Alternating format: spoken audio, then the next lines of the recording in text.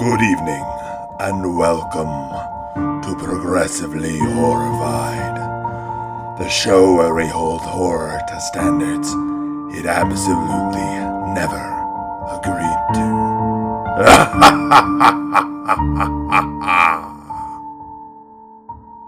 Good evening, and welcome to Progressively Horrified, the show where we discuss works of horror through a progressive lens.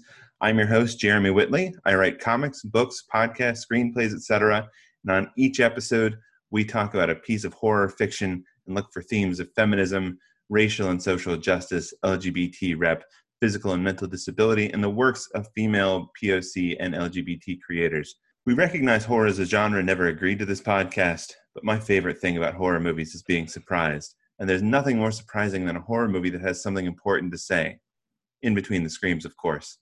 Tonight, we're going to be talking about the 2019 movie Black Christmas. And joining me to do that is fellow comic book writer Ben Kahn, whose work you might know from Heavenly Blues, Griffin, or the upcoming Renegade Rule. Also talking with us is my longtime collaborator and partner in crime, comics artist Emily Martin, and our special guest for this podcast this week, comics and horror enthusiast, pop culture historian, and 1/4 of the Talking Comics podcast, Bob Ryer. Bob, Ben, Emily, Merry Christmas. Woo! Merry Christmas. Happy holidays. Feliz. Feliz whatever. Happy Festivus. Yes. Happy solstice.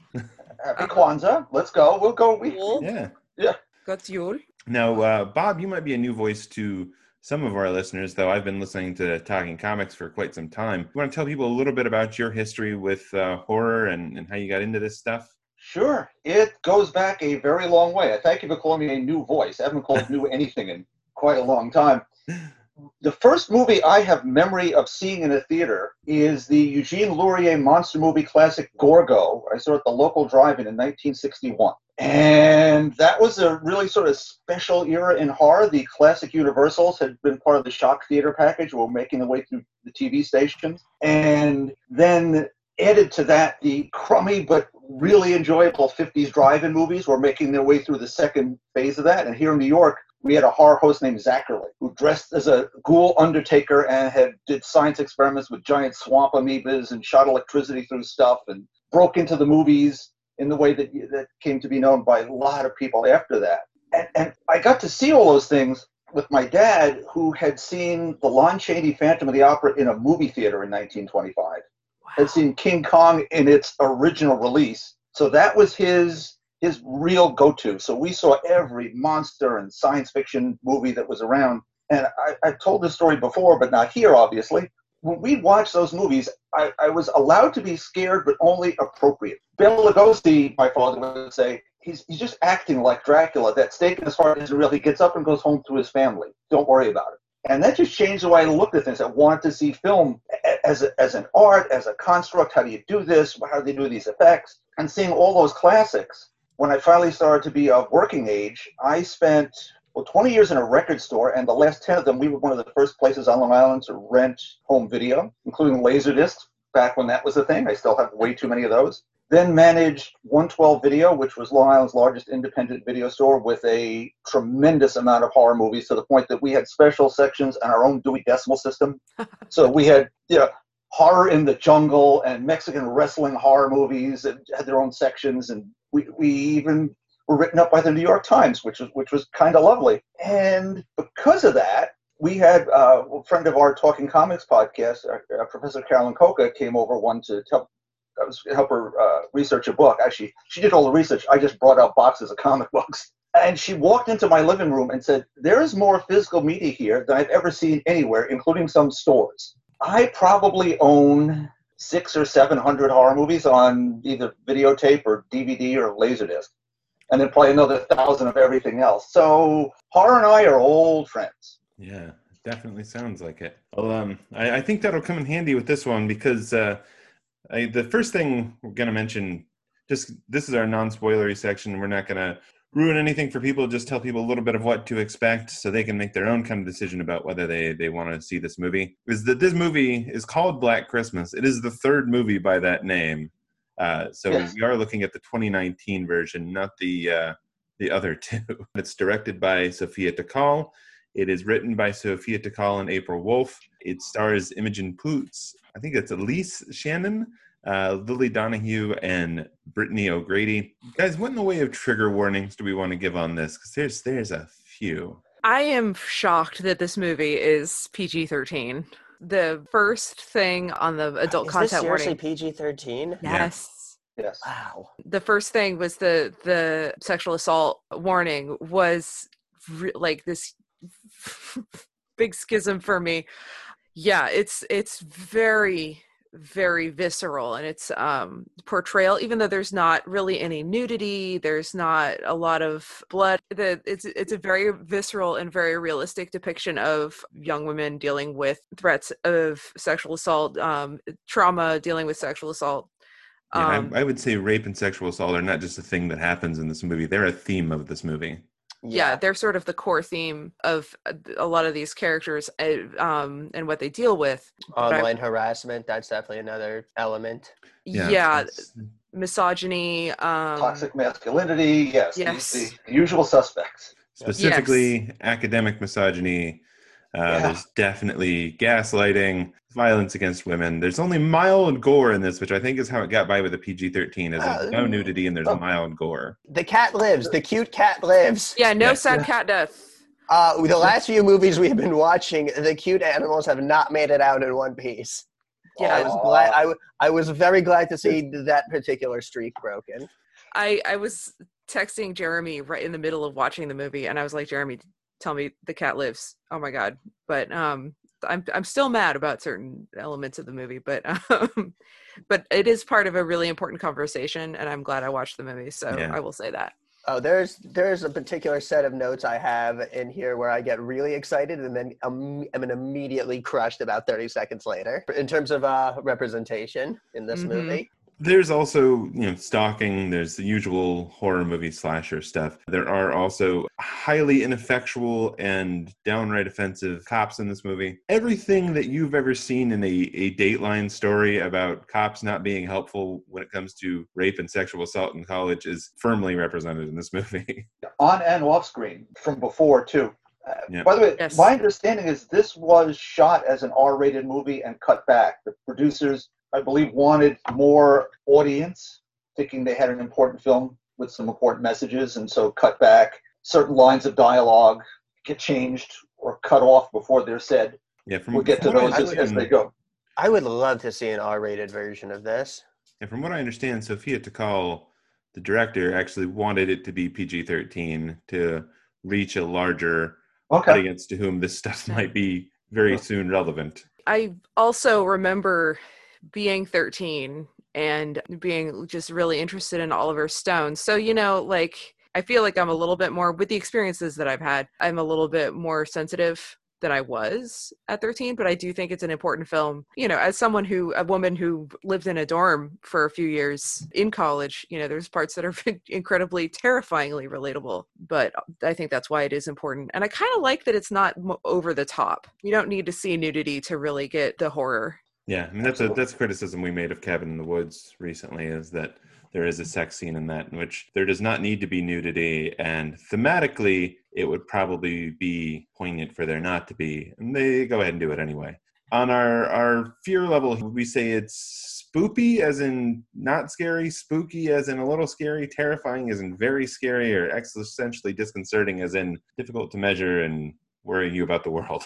It swings between terrifying and existentially disconcerting because of what it's talking about. The imagery itself swings between spooky and terrifying, I think. There was one pretty effective jump scare. Yeah, I'd agree with that. I think the subject matter and the themes are very terrifying. There's definitely elements that are definitely on that kind of existential, terrified of what it's saying about society. As for the scenes themselves, the kind of nitty gritty of the horror, I'd say there's definitely some jump scares, but all in all, it's definitely trying to be on the terrifying end of things. So it's definitely not one of those intentionally spoopy movies, but I don't think the in the moment terror always fully lands. This is a movie that is in some ways a by the numbers slasher until it isn't, and it is spooky in that respect. But some of the stuff in there is going to be terrifying to existentially disconcerting, especially to people who have dealt with this stuff or may have very realistic fears of dealing with these sorts of things. Yeah, I think we're all on the same page with that. The conventions of slasher films are there. They're presented well in the jump scares and the setups and a couple of fake outs, which I'm sure we'll get to too.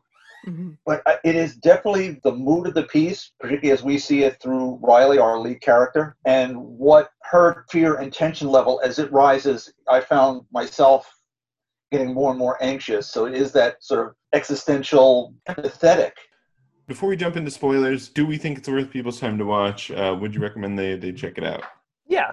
I mean, the themes alone. I mean, it's not a subtle movie for sure, but I think it's definitely, especially for the right audience, I think it's an important movie. Yeah. It wears its heart on its sleeve. It wears its themes right out on a giant billboard. I don't think it's heavy-handed, but it is a little obvious. But these sorts of messages, maybe you have to swing the pendulum a little farther to make sure people get it. I think it's about as subtle as the first Purge. You're on record saying is as subtle as a brick to the face. Yes. I would say I also think it is worth people's time to watch if in hearing this description it has made you uncomfortable and you feel like you probably don't want to watch a movie that is about what we have said it is about. Maybe this is not a good one for you. Like it goes strong and hard on the harder aspects of this, and it does address them. It is not just thrown out there and not dealt with. So, I mean, if that makes a difference to you, it comes with heavy trigger warnings. Yeah. The themes of the movie are definitely fully realized. And there's definitely people that I would not recommend this movie to, but the horror element does not cheapen the severity of the message and the importance of that message. So I think that'll be a good place to wrap up our non-spoilery section. You have been warned. Take a second here, and if you want to go watch the movie before you continue, go ahead and do that. If not, we'll jump right in with some other stuff here in just a moment. All right. So now to the spoilery section. The first question I do want to ask, which I feel like I kind of know the answer to, but I want to put it to Bob, who has seen all three of these movies. Bob, would you say this is a remake? Remake in name only.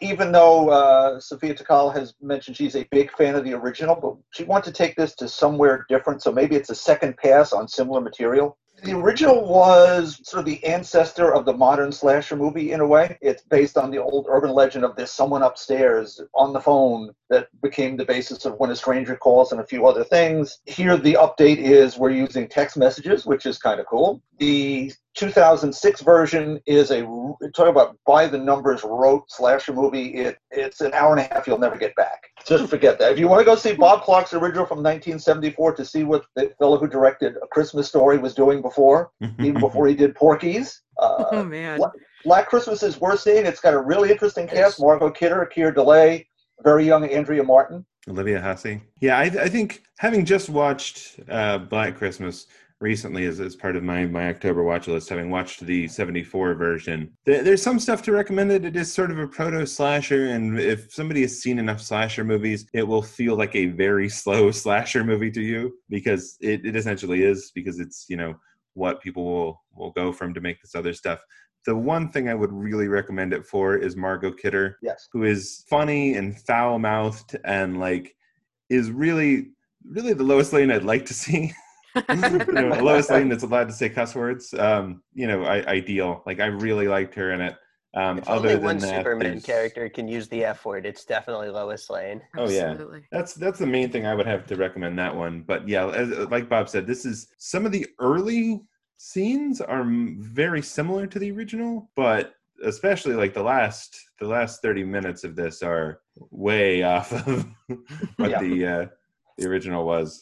Yeah, there's some callbacks in the usage of certain weaponry, leave it that way. Yeah. We also, my favorite though is that we were talking about the cat. Claudette, the cat here, is a gender switch, because the cat was Claude in the original.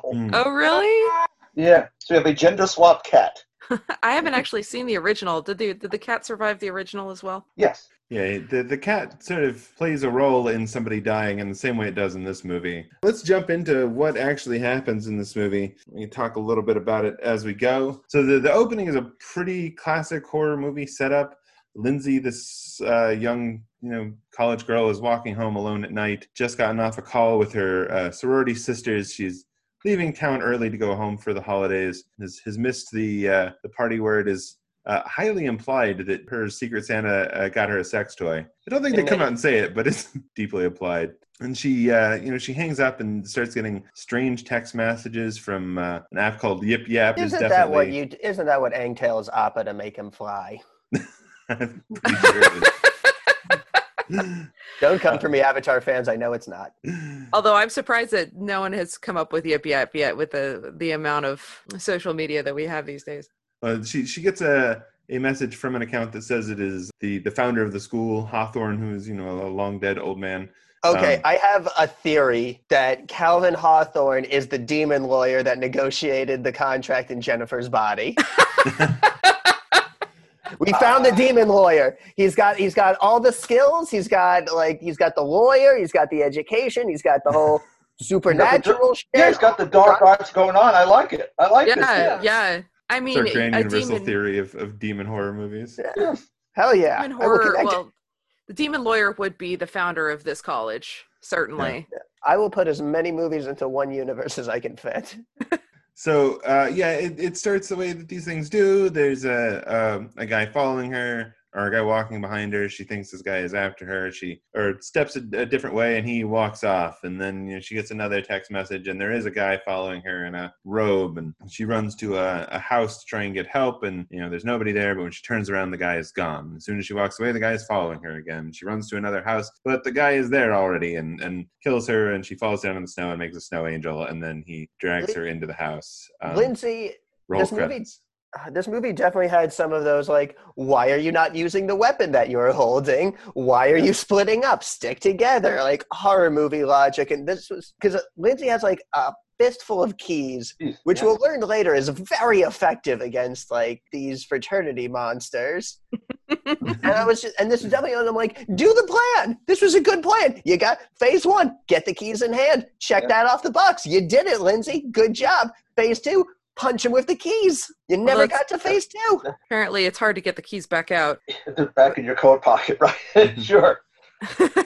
Well, she did plan 1A. She went to get help at the door. We've seen in way too many movies. That doesn't work very well. Yeah. There's never anyone behind the door who's going to help. Yeah, it's a rarity, and when they do, they get killed too. So I'd forgotten about the key the key punch until it comes back later in the movie and is a one-shot kill. That's right. It's very useful. Key punch is really effective in this movie. So from there, we cut to the sorority house. We meet our main cast. First of all, our protagonist, Riley, who is awoken by one of her housemates, Fran, who is missing her Diva cup. Oh, Franny. Riley provides her with feminine products. Oh, Fran, my very, very briefly lived Jewish representation. And at this point, I would like to welcome Feminine Products back to this horror podcast. They were in the first several episodes, and now they're back. Nobody just decides to plug, bullet holes with tampons this time, but we are talking about periods and feminine products again, which is for some reason a hallmark of horror movies. Maybe you could angle for sponsorship. Although I don't know if the Diva Cup is like a Tampax in that way, because I think there's multiple brands of Diva Cups, but I feel like there's definitely a crossover with Hitchcock and Birds and Wings, and there's some connection we can make here. So Fran, that was already ingratiated me to these characters and their interaction. Also, everybody's rocking the high-waisted jeans in this movie. I didn't know that those could come back, but they did, and they did with style. So every actor in this movie, you are incredible, rocking those high-waisted jeans. Props to you. There's great camaraderie among all these girls that we're going to meet. Even when they're scuffling a little bit, there's still a feeling that they all really care and look out for each other. Absolutely. Yeah. Yeah, we're next introduced to Helena, who is worried about her upcoming performance with the other girls. Riley is encouraging and gives Helena her comb, which is supposed to bring her good luck. She says it's been passed down through her sorority. I have a question about the sorority, but because like the Greek letter looks like a P and a U, like combined into one, and then with the K and the E, I kind of couldn't help but read it as just like puke sorority. Did anyone else see that? I don't No? think so. Okay, just me. You're gonna have to look again. I'll look again too. I think I was just really distracted by the quality. Now, this might be an East Coast thing. This Ivy League school with this sorority house that is like Hogwarts, that has this incredible foyer and all these stairs and this kitchen That that is looks semi-realistic, but it is also very pulled from the original Black Christmas. The exterior is the exteriors like that definitely exist, not so much the luxurious interiors. It's a lot of really nice outside buildings that aren't quite so nice on the inside. My fraternity house in college was a piece of shit inside and out. I guarantee that this sorority house exists somewhere. It's not this group of girls, though. Yeah. Like, this is the sorority house that is filled by the girls who don't talk to anybody else and only invite one particular fraternity to their parties, and they're all in the same like major. So. Yeah, this is definitely the most diverse sorority that I've seen. But I mean, I'm in Sonoma County, so I do have to admit, I'm my confession time of being in a fraternity in college. We were no hazing. We had an openly gay president. We tried our best to be not fratty, as least stereotypically fratty as we could be. And at this point, we jump from the sorority house into Professor Gelson's class, where Riley is asked to identify the meaning of a quote, and Professor Gelson gotchas her on assuming that the speaker of this quote is a man, when it is in fact Camille Paglio. I can only assume that this is a class on incel sorcery. I think the whole school is based on incel sorcery, but... Right. There's an Easter egg in that scene, by the way. There's a message on the blackboard that points to Professor Gelson that says swine. Interesting. I saw that, and I was wondering what that was about. Yeah, well, I guess it's just a clue for us. Like, it's him. Look at him. I feel like it's pretty clear from like the words out of his mouth that he's not on our side of our protagonists here. No, I especially love though when he says no covert meetings in hidden rooms where men discuss how to bury women. Okay. Okay. It's like, no, that's awfully specific. Yeah, this is also where we meet Riley's, who I guess would qualify as probably Riley's best friend in this, who is Marty, who has some personality. She's Marty. Oh, yeah. I love Marty. That's all I got, but she's Marty. Marty is she's more there than Jesse. More there than Jesse and less there than Chris, who we meet immediately after this, because Gelson talks about the fact that he's being protested. They're trying to remove him from the school, as has been the bust of the founder that is usually in the hall. I mean, he says 4 things in just a snippet of his class that should get him fired. This man is just going from one fireable offense to the next throughout his day. But he's probably, tenure. Yeah. Supernaturally tenured, too. We also meet Chris, who we find out is protested Hawthorne because Hawthorne is an old white man and a slave owner and was horrible, and is protesting Gelson because on his entire history syllabus or philosophy syllabus, whatever it is that he's teaching, has no women or black people on the syllabus whatsoever. Chris is fantastic, even if she does get hit with the dumbass gas sometimes, with the let's split up. Oh, God. Everybody has that issue this time. They don't even need gas for it. I do really enjoy this movie, but there's some dumbass gas flowing about. Yeah. The only thing they don't do is grab the flashlight and go in the basement. Everything else, they tick all the boxes for those. That's the entire climax of the first movie, is grabbing the flashlight and going to the basement. Yeah, so we also learned that Chris got the bust removed, which doesn't sound that important, but will be. Just something funny to me about the word bust, like with the head. I don't know why. All right. I don't know why that's so funny. There's something funny to Emily about the fact that there's something funny to you about bust. They just kept saying it over and over in the movie, and every time it just made me giggle a little. Well, it's something. Okay, so this is kind of a segue. So, Jeremy, mark it here just in case you want to edit this out. But, whenever whenever I was teaching, when I'm teaching anatomy for drawing in the classes that I teach, you know, I have these young kids, so, and also they're like drawing these anime girls and stuff, and I don't like to say boobs, and I don't like to say breast, because that's such like, the word breast is, I hear it like that in my head, and it just feels like, I don't know, it just, I think it's a me thing for sure, because it's, you know, it's, I don't even like saying it for chicken, for like parts of a chicken. Chicken, like, yeah, because it's such like a sensual sounding word in my mind, you know, and that's something that, again, like, it's a me thing. I probably should get over it. But so I call it, whenever I talk about the boobs, I talk about the bust. So this character has an ample bust, or, you know, this is where the character's bust would be. That is one of those things where after a while, I'm sure it gets pretty friggin' funny. And then when you think about a bust being like, you know, head and shoulders of this old man, I mean, I could see how those lines would cross, but anyway. I also think that some words are just inherently funny. That's like that's avocado. True. That is a fun word. Bulbous bouffant.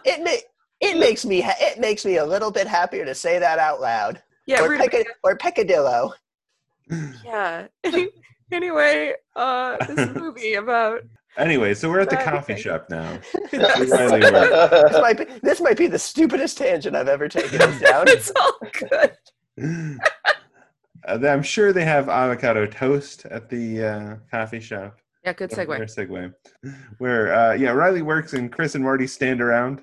They're discussing prep for this talent show that Helena was worried about. When Landon enters to get a drink. Landon is our decent dude for this movie. He asked to sign Chris's petition to get rid of the awful professor, and very awkwardly and kind of cutely flirts with Riley in a absolutely no pressure, I don't know what I'm doing kind of flirt way. And this is after Riley, Marty, and Chris have this conversation that is, again, it's not subtle. It is and a very important conversation between these girls about like, well, you know, where do we stand on this issue? You know, how are we going to learn the classic? You're overreacting.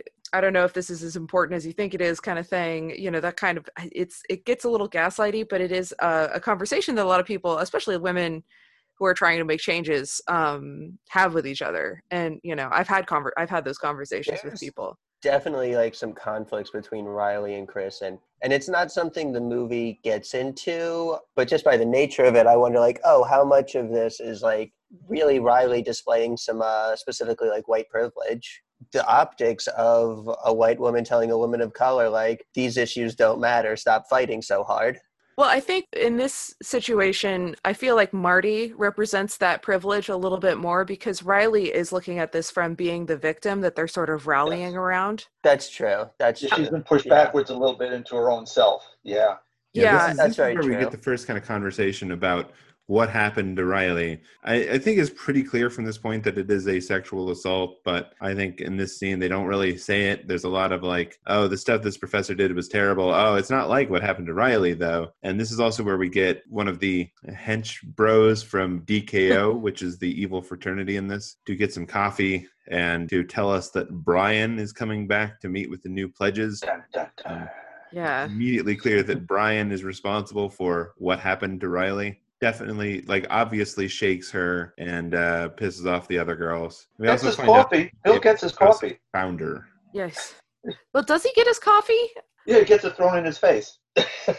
Oh, that's right. Yes. Yeah. I forgot about that part.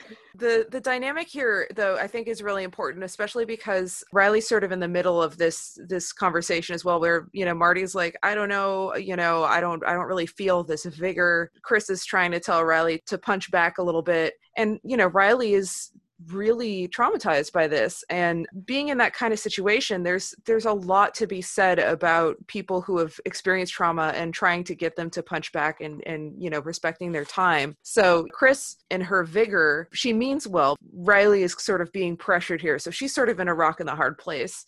But I feel like the scene also really shows that about Riley. You know, she's still not sure where she stands. You know, her sisters want to stand with her, but her sisters don't really understand how to help her deal with it, because there's no real straight line back from that trauma. Yeah, the staging of the scene is very deliberate too, because you have Riley behind the counter and constantly being shot like through cases and through glass, while Chris and Marty sort of debate what she should be doing on the other side of the counter. And she's at work, so she's basically a captive audience. Yeah, the movie and Imogen and just the writing really does a good job throughout the whole movie of really depicting Riley as someone who's really someone going through the trauma and has knows that she has lost a part of herself to that trauma and is trying to work her way through that. And it's just an element of the character that I think is really well executed by all the creative voices in the film. Yeah, it's in her body language sometimes when she's standing behind the counter. They mentioned that she's disappearing, and she really seems to shrink backwards. And then all of a sudden she'll make a little leap forward, and you can see her shoulders straighten a little bit. And then in that scene she delivers a line about going to the party. Well, what's the worst that could happen? We're about to find out, because that's where we cut to the party at DKO here, and the girls are in the back room prepping. They're prepping their Mean Girls dance. We have, Jesse and Marty and Chris and Riley, who is not planning on performing, but Helena, who is supposed to be performing, has gone missing, and Riley decides to go looking for her.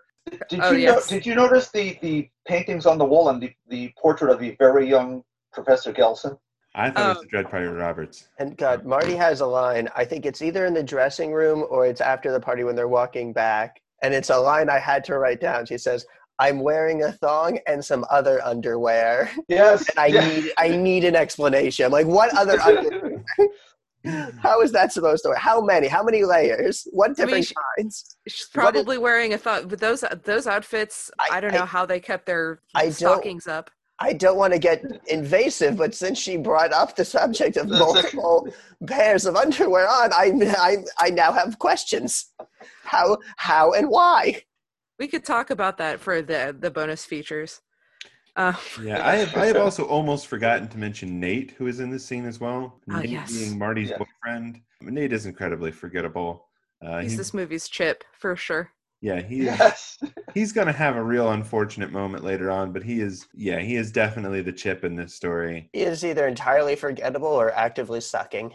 Well, I have to say, the second time I watched it, well, first time I watched it at home, I hadn't noticed, because I guess you can't until we get further along. He has a headache in that scene and says it's his allergies. Oh, that's good foreshadowing. Yes. Yeah. So this weird, Riley is walking in on this weird ritual that's like they're painting stuff on each other's heads and stuff, and there's black goo coming from the bust of Hawthorne, which is in there now. Yeah. And they are taking goo from the bust of Hawthorne and putting it on initiates' heads. The power of the founder compels you. This is weird. This feels exactly enough like a stupid thing that a fraternity would do that I believe I believe her closing the door and walking off, and keeps going to go find Helena, who's still missing at this point. I mean, to be fair, they did put me in when I was in that fraternity. They put me in charge of one room on part of the tour, and my thought was I'm just gonna create horror movie room. It was just a room we blindfolded. We made people go down to the basement. We dragged a rusty sword against the concrete as they walked for and then we had a whole ring. We sat them down in just a ring of candles, and I would just stare at them in a dark raincoat and a Venetian mask behind them while people creepily did patty cake in a monotone voice. Are you serious? Yes. I'd pay to see that movie. I'm telling you. Now I wish I was part of a fraternity or sorority. That sounds. I mean, it's a real roll of the dice. Yeah, no one else was really too into it, but I had fun. I mean, I've LARPed before. Watch the movies, it'll work. It'll be creepy. But yeah, that's not even going to be the worst thing that she finds on this walk around the fraternity house, because the next door she does find Helena, who is drunk to the point of almost passing out and is being slowly coerced into having sex with another frat guy. Riley holds back until she hears Helena actively tell him to stop and slow down, and then decides to come in and interrupt this, at which point the dude yells at her, tells her bitches are all the same, and clearly she lied about Brian, before putting on his clothes and storming out. I don't know why he was allowed to miss the creepy ritual, but I guess, you know, he was engaged in another creepy ritual. Yeah, I mean, like, do you really want the answer to that? Like, because I don't. This is also one of the first intense scenes because you see this situation through Riley's eyes. There's a lot of close-ups of certain like expressions, you know, especially of Helena. She's like, no, you know, and it's that classic thing where she is, you know, she's not all there mentally because of the alcohol, but it's so realistic in how they present her in that I am afraid to say no. I really am not into this. I'm not all here, but what is the safest option? A lot of that subtlety comes through. For a movie that's not terribly subtle, this is something, especially as somebody who's dealt with these sort of things, that really comes across. You know, I was clenching my jaw watching this as Riley was reading all of these signs, which these details are in a lot of movies, especially horror movies from like mid-century and like James Bond movies even, where this happens and it's supposed to be romantic. And it's the same dialogue, you know, maybe the different way that it's shot. Think about movies like 16 Candles. There are these situations that are definitely not consensual. And this movie really properly frames that exchange as something terrifying. As you say, especially because we are seeing it through the eyes of a character who now she's been set up so well, we understand how she's seeing it. Yes. And that just really adds to our discomfort. I feel like going back a little bit to the Lindsay opener, just because it's very evocative of something the whole movie does well, is that there's, you know, the traditional, like, that she's being physically stalked, and the fact that, you know, that there's multiple of them. So it just looks like this omnipresent teleporting threat. But also the fact that at every stage, because cyber stalking and online harassment is present, really just does element how, like, just this being attacked in all spheres, that even by the means of, like, yes, you know, we usually, like, oh, if we get a phone, we can communicate for help. It's like, even that is now a medium through which she is being, like, assaulted and attacked. And just, like, it's just a really interesting and a very disturbing modern update. Yes. Absolutely. Riley and Helena sit down and have a conversation, at which point Helena decides that she is not in good enough shape to do this dance. She's going to go ahead and head home and get ready to pack to go home in the morning, which leaves Riley in the awkward position of having to tell the rest of the group that she's not going to be there to do the dance. They kind of nudge Riley into going ahead and being part of it. She hesitantly agrees. And then they go up on stage in front of this frat crowd full of assholes and start doing this Mean Girls dance in their sexy Santa costumes. Riley starts to freeze up because she sees Brian there. It's immediately clear as Brian, even though we've never met Brian. He looks like a real Brian, that guy. Mm-hmm. She starts to freeze up, but she ends up doubling down on the song, which we find out is a song about sexual assault that they're at the frat house that they're singing to these frat boys. And they are getting booed and heckled, but they finish the song and make a quick exit out with a video of them doing it. And they quickly meet Landon again outside, who is just blowing off his job as the AV guy for the party to come tell Riley how awesome she is. And decides that he's just going to leave the equipment there and come back for it later, so that he can go hang out with them. They do actively wonder about where Helena is and whether she's gotten home. Finally, they've gotten a drunken text message from her that is unclear, but seems to suggest that she is going home for the holidays. And they go on about their lives. Meanwhile, we see Helena is back at the house. It's having a real slasher setup for getting axed to this girl. Yeah, it's beautifully shot, though. The doorways, this framing sequence, the lighting and those setups. The last thing we see from that scene is a robed figure, you know, sneaking up on her. A cut from that through to the next day. Did you guys have any thoughts about the frat party scene, the dance, any of that? Well, I will say that there were a lot of people cheering as well as booing in the crowd, where there's a lot of women that stand up, and, you know, a lot of people are just sort of flabbergasted by it, you know, in both directions, where some people are like, what the hell? And other people are like, yeah. And just, like, people just being shocked at what they're saying. And the fact that Riley, you know, I will say Riley steps up and finishes the song at that point. And, you know, her sisters are there sort of trying to help distract from the fact that she's freezing up. But she does take that step and she makes that decision, which I think is powerful. I did feel that. I mean, I felt the sort of release of that as she was declaring this. And also the fact that the dance, there was no music behind the dance. It was just these 4 girls. Rocking the acapella. Yeah, rocking the acapella. And I think it wasn't even, it was mic'd in a particular way. So it was like mic'd from the room, or at least mixed that way. So, you know, you really felt like you were there and listening. You know, their voices had that sense of space that, you know, they were sort of isolated in a large room. I don't know audio terms enough to really properly describe that. When Chris comes up behind her as Riley is freezing a little and just says, "Rebuild yourself." Oh, and yes. she takes that step forward. I felt pride in it for her. It's like, yeah, you do it. You do it. And unfortunately jumps forward to this scene the next day. So classes are over. Most of them are staying at the house over the break, except for Fran, who is getting ready to go home for the holidays, and says, you know, a fond farewell to everybody before they head out to go shop for a Christmas tree, which is unfortunate for Fran because she stays behind long enough to pack up and look for the mewling cat who has disappeared somewhere into there, only to have a robed figure jump out of a room and strangle her with Christmas lights, which, Ben, is this symbolism? It definitely sucked. Like, in my notes, there's definitely like, yay, Jewish character, followed immediately by ... Oh. I mean, she identifies herself as Jewish almost immediately before being strangled.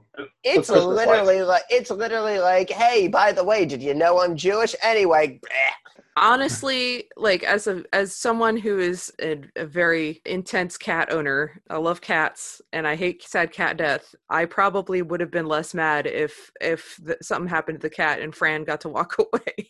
I mean, this is the first Jewish character we've had in any of these in any movie we've done. The fact that they introduce her, they say that she's Jewish, and then immediately not just kill her, but strangle her with Christmas lights. I'll tell you what, if I wasn't feeling marginalized by just the regular existence of Christmas, I sure as shit was feeling marginalized afterwards. I imagine that must be kind of like how Christmas feels sometimes, like you're being strangled by Christmas lights normally. I'll say this, you know, like there's the sound and it gives all the men headaches. At this point, that's me with like Mariah Carey's Christmas music. Oh, Oh, buckle in. Oh, that's poetic. Just as from a pure filmmaking standpoint, the scene where she's going from room to room and the cat comes in and they just offer so many open doors and there's just the tension of knowing that something bad's going to happen, but you don't know when and you don't know from where, but we're just seeing this wide angle shot. It's very effective filmmaking, but boy, did it really, really suck and feel bad to see the only Jewish character killed in a Christmas movie 20 seconds after establishing their Judaism. Yeah, I'm still mad about it. Yeah. Want to see more of Fran, definitely. Yeah, that's unfortunate. And in the rest of this movie, does so much very intentionally. This feels unfortunate. So meanwhile, we cut to the rest of them. They're shopping for Christmas trees. Riley gets a call from Helena's mom. Helena has not shown up at home. She's very worried about her. She should have been there, last night, this morning. So she decides she's going to go look for Helena when they get home. She goes up to check Helena's room, and there's no sign of her. They do find that the cat is walking around with some sort of black goo all over its paws. But yeah, there's no indication of where Helena has gone. So Riley makes that classic horror movie decision, just amplified in the way so much of this movie is amplified. Instead of going to the police, she goes to campus security. By herself. I need a walk. I can't believe all her friends keep getting isolated, stalked, and disappearing. I need a walk to clear my head. She walks solo to campus security, is getting creepy text messages again from this Hawthorne texter. We meet the head of campus security, who is perhaps the most realistic portrayal of a head of campus security I've ever seen. Here's the thing. In real life, he's a security guard. He's an actor who also, he works for campus security in real life in New Zealand, apparently. Oh, wow. Well, good on him for making, agreeing to this kind of role. Yeah. Long shot of putting large amounts of mayonnaise on his sandwich in this scene. Is that the most white bread sandwich of all time? Ham and mayo on Wonder Bread. Yes. You know we can't trust him right away. He's not going to do the right thing if that's his sandwich. Sorry. At least in Anna and the Apocalypse, Savage ate like his Christmas dinner with a knife and a fork. Nice. See, that's a good touch. This guy was, all sorts of obscene. Yeah, Mostly due to his reaction to Riley, which is, Oh, Yeah, Riley tries to tell him about the threatening text messages and about Helena missing, and he gives this justification of, well, she's not really missing. She's just not where she said she was going to be. It's only been a few, it's only been a day. If she's not back in a couple of days, then come talk to me. She finally gets him to take her over to DKO, and DKO is locked up.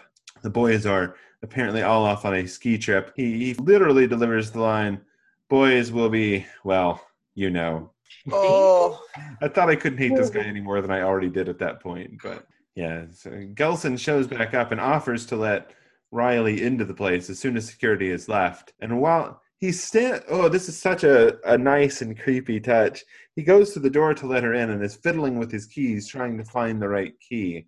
And while he's doing this, he's telling her all these things that he wants her to know, like that he really wants her to take this video down of them doing the performance that's online, because it really, was unfortunate. It reflects unfortunately on the fraternity. And she didn't know this video was online. But what really sells this scene is that we then see him semi-covertly but very distinctly take out a very distinctive old style key that he definitely did not have to flip through all those other keys on his ring to find this. So it's very clear that he was manipulating the situation to suggest this to her. I thought it was a very uncomfortable moment because of just how manipulative he's being. I will say that is a pretty effective jump scare when he grabs her shoulder. That was definitely a moment that got a little jump out of me, especially with just how creepy and just how all the firework flares that this character was sending. And his line in that scene, many sacrifices have been made to keep our traditions alive. Really, Professor? It's hard with Cary Elwes because he looks so good. So damned charming. He's so damn charming. But that's a brilliant choice for someone who's a sociopath or, a diabolical psychopath. Realistically, you have these cartoon villains in the horror movies and stuff. You have these overconfident, pompous characters. But this was also difficult because many of us identify Cary Elwes with not that. But he just really 500% knocked it out of the park with turning on all of his charms, being so calm and collected, and his smile and everything about him is just terrible and evil. He finally does open that door, and I know my reaction was, don't fucking go in there. Don't do that. Yeah, nope. And luckily, Riley actually does. Riley runs off. Riley's like, nope, get out of She this. nopes right I out. saw him pull that key out of that spot. I'm definitely not going in there. That is the one moment of horror movie self-awareness that Riley displays. Yeah, which is what leads to Riley going back to the sorority house and yelling at Chris because Chris has posted this video online, and it includes Riley saying something about, they'll think twice before raping the next girl or whatever. They have a back and forth, which is very much what we were talking about earlier. Chris is about the cause, and in this case, the cause is to some extent Riley. Riley, on the other hand, seems to actively not want to be dragged back into this. She's still trying to recover, to get through what has happened to her, is not interested in being a rallying cry, it doesn't seem. Mm-hmm. And she's trying to recover at her own pace, which is, that's an argument that happens a lot around these issues. And it's also really important because that's one of those situations where we don't really know who's right. And I don't think it is as simple as being right and wrong. And very often it happens, with race in the other direction, with Black women not necessarily wanting to be used as this rallying cry for everybody else to yell about what has happened to them and subsequently ruin their life. An interestingly complex situation that is not often addressed in this sort of movie. And I think it's fairly well done for the relatively small amount of time they have to spend on it in this. So yeah, this whole conversation is going down with the four main girls, Riley, Chris, Jesse, and Marty in the room. At the point that Chris and Riley actively start arguing, Jessie takes a liquor and runs upstairs to get away from this. She doesn't want to hear her mom's arguing. She goes to look for Christmas lights upstairs. That's a very relatable moment. I think we've all been in a situation where whatever the hell our friends are arguing about, we just want them both to shut up and get drunk. Yeah. Yeah. She goes upstairs to test Christmas lights, and they have the most clearly predictable jump scare of this movie that still fucking got me, which is like, Yes. she keeps plugging in Christmas lights and they don't light up. And she's in this like dark attic that like clearly there's going to be a guy here. And like she keeps plugging in the Christmas lights and they don't light up. She plugs in another strand, it doesn't light up. Finally, she plugs one in that lights up, and there's a dude right there behind her. I was like, damn it! I knew it was there, and they still made me jump. Yeah, that was brilliantly done. Although I was at first I was like, girl, of course they're not going to work. The power isn't working in there, because she was trying to turn on the light and it wasn't working. So I was like, why are you trying that? Anyway. What's her line? Do Christmas lights expire? I wish Every year. wish we had a little more time with Jessie. Yeah. Jessie is very much presented as the fourth in this quartet of main female characters, and she doesn't have a lot of time to have much going on. Well, if you look at like the poster, like the one thing I really knew about the movie going in was just like the poster on the box, and it's the four of them all looking like tough and badass with weapons. And it really made me think like, oh, okay, this is like every person, this is when like they all fight back. And that's definitely true for Riley and Chris, but not so much Marty and Jessie. Marty a little bit, but a bit of a misdirection from the poster there. Yeah. The poster seems like it was definitely conceived after the movie was already made. And they were like, this last 15 minutes, this is what sets us apart. Let's promote this, girls fight back thing. Mm-hmm. And that's not what is happening at this point in the movie when, we see Jessie grabbed by this masked man. Again, this is not an occasion where we see this person actually die. The only person that we actually see dead up to this point is Fran, who is, left out on the balcony in the cold. And boy. Literally strangled by Christmas. Keep going. Move on. I got nothing. This is a scene that I feel like might have equally as much to say about, which is Nate's scene, where Marty and the crew have been arguing back and forth about what's going on, and Nate decides to jump in with a not all men about how they shouldn't be talking about all guys like they're what Brian is like and what these DKO guys are like, and they don't understand. Tell us this rape survivor and his girlfriend and their friend, the activist, basically what the guy at DKO says, which is, all you bitches are the same, and just starts yelling at him. Also having a headache, obviously, at this point. Which will turn out to have been important. I also love the first line that's sort of a throwaway that we get from him in that scene as the camera pulls around him is, I like beer. Yeah, I mean... Okay, Justice Kavanaugh, okay.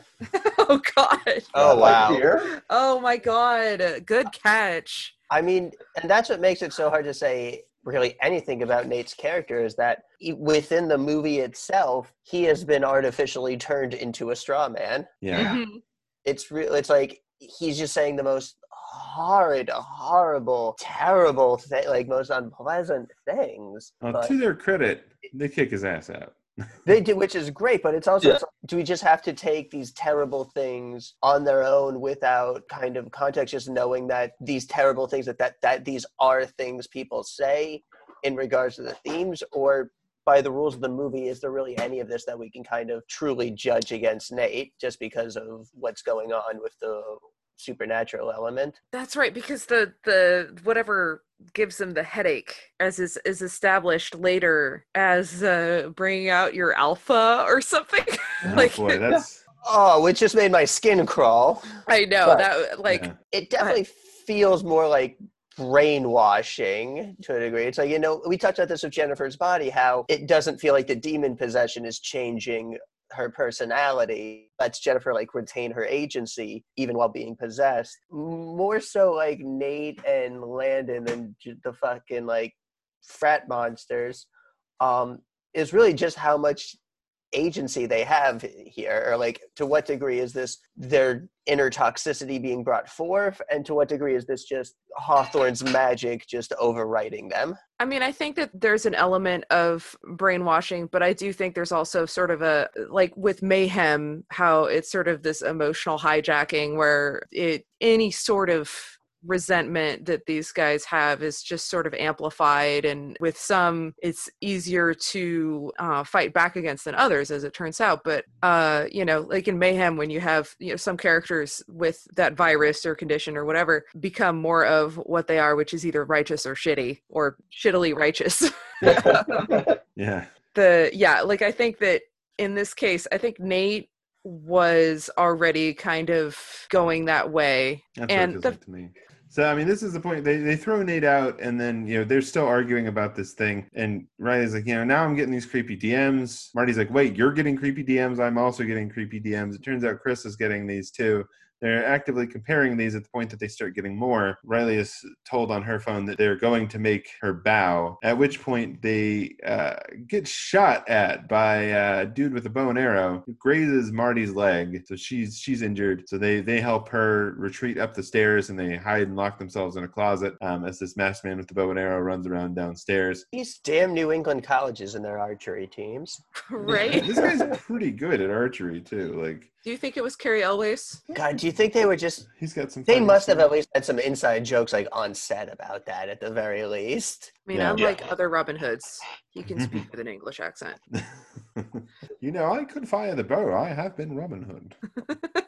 I did play Robin Hood. So, they all make their way upstairs and then discover that they have all left their phones downstairs, which they dropped when they were shot Does that happen? by arrows. Does that happen? I'm the guy you hear about who doesn't own a cell phone, so I don't know about such things. I mean, Would everyone leave their phone behind? I suppose if you were actively comparing DMs when somebody shot you with a bow and arrow, you might drop your phone. Okay. The fact that they go 3 for 3 is a little weird. Yeah, alrighty. Yeah. It is statistically unlikely that all three of them would drop their phone, but I mean, panic. But to a degree, I feel like cell phones have been the bane of horror movies since they were invented.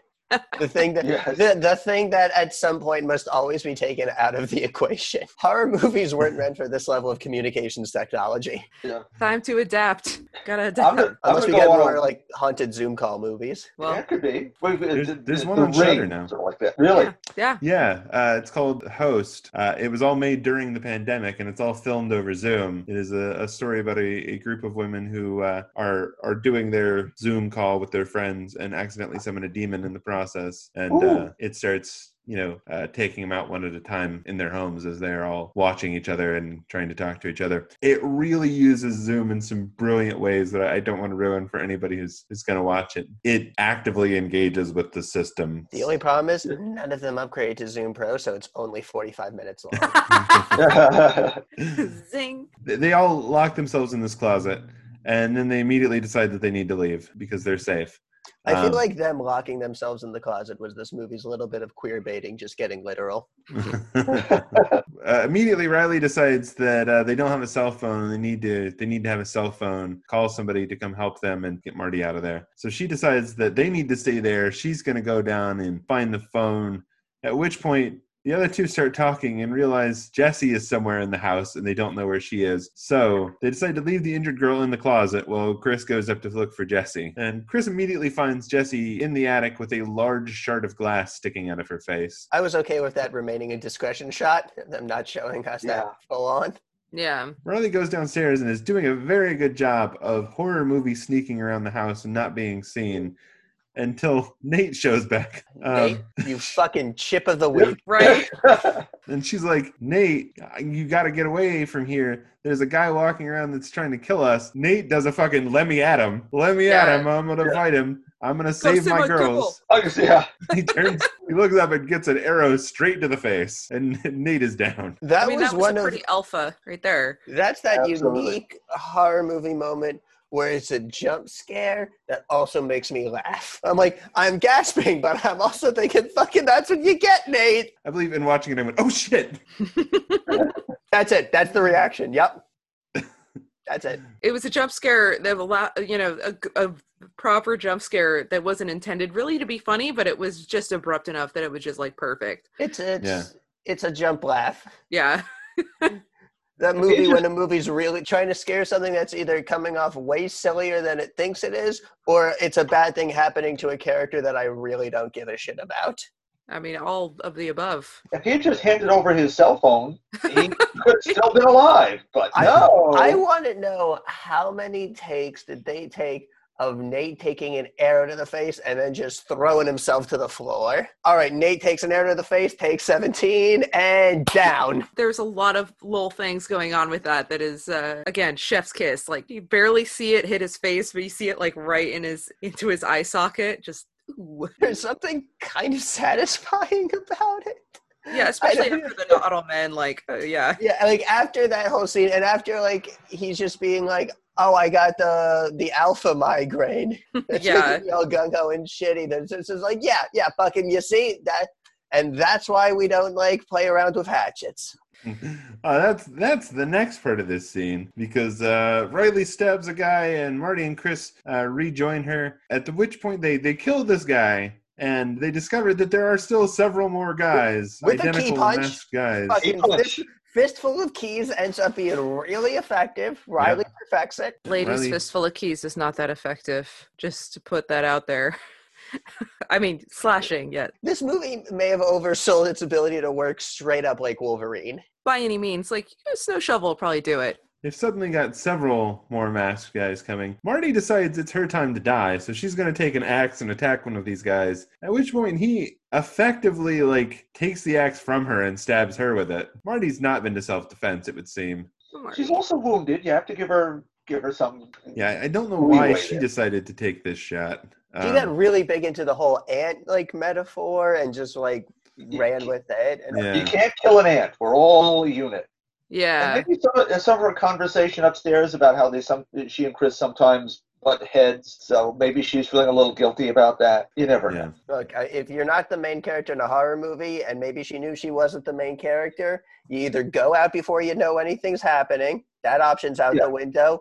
You go out terribly, or you get the heroic sacrifice. Marty wrote her own ending, and bravo to her. Yeah. It's true. Yeah, at which point Riley and Chris decide to hide again. This goes in cycles in this movie where it's like, let's hide. Oh, let's fight. No, let's hide. And then they go and hide in the kitchen behind the cabinets, and they're hiding out of the way. And there's a guy that's looking for them, decides to turn around and go back the other way. So immediately, Chris decides that she's going to use this opportunity to, I don't know, sneak back in the direction he came from. It's a little unclear what her plan is. At which point we learn that he has just sort of gotten on top of a cabinet or something. He's stepped out of the way.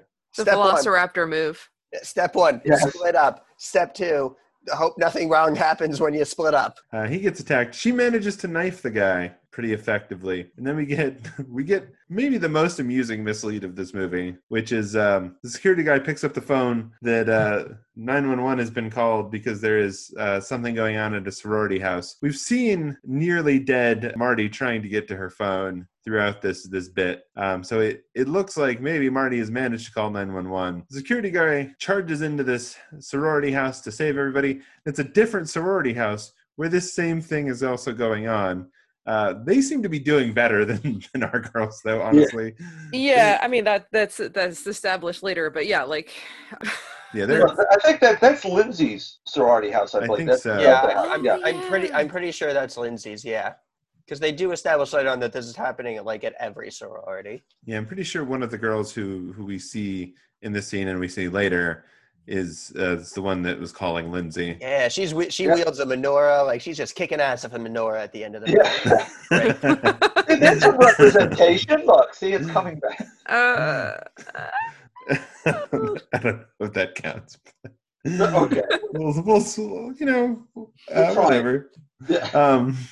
The security guy busts in to see a bunch of them stabbing some dudes. He's got his taser ready to go, but he is stabbed from behind by more masked and robed guys.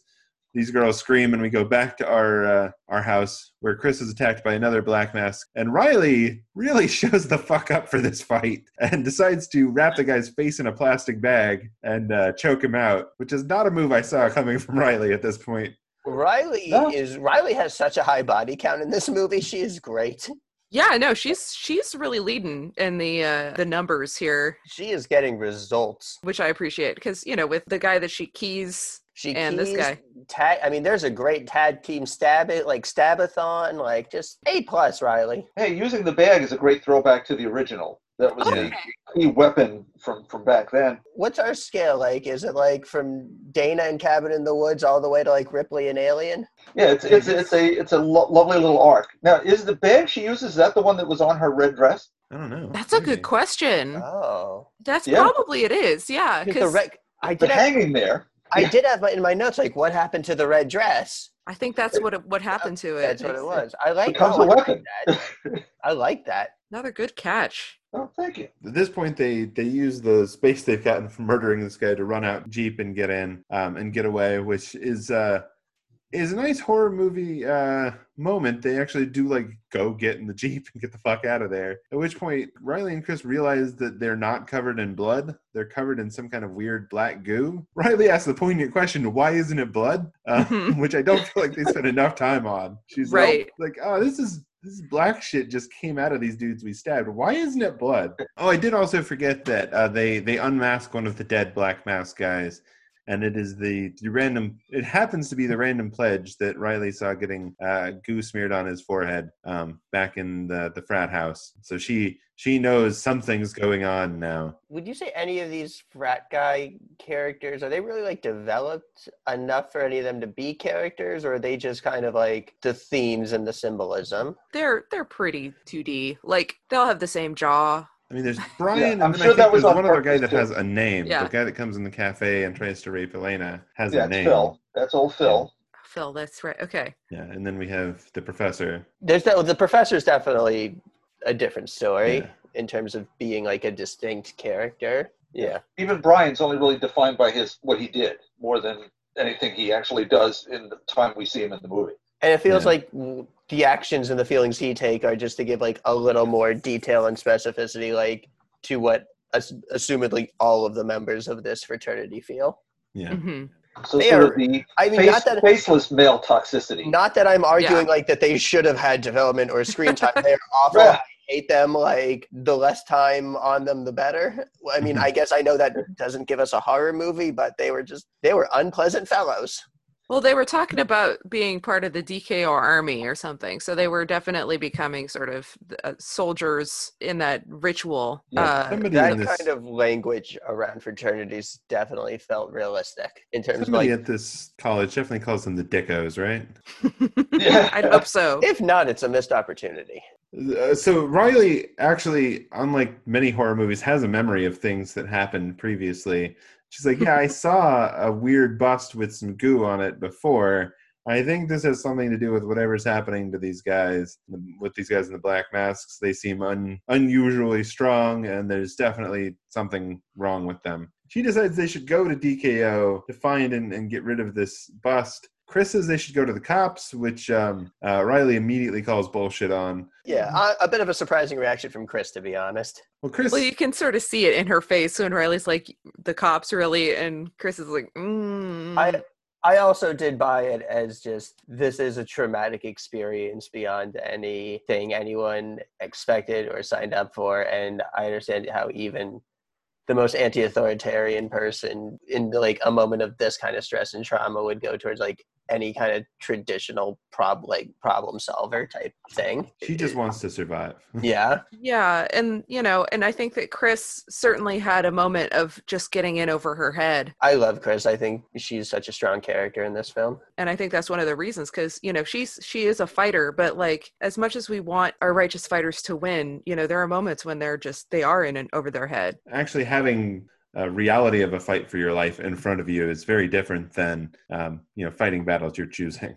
I loved that arc for her. It was such just a well done character arc, and I loved that moment of desperation, of panic, of feeling in over her head, and for her to feel that fear and then to overcome it just makes the stand she makes at the end that much more powerful. Absolutely. To be fair to Chris, the leap in logic of, okay, we've been attacked, now we've got to go to the source of the attackers and kill the magic item is, that's a leap of logic that is a bit odd. But If I survived a brutal home invasion, I'm finally like on the road and then like safety is in front of me, and the person next to me says like, we got to go back and destroy the magic artifact.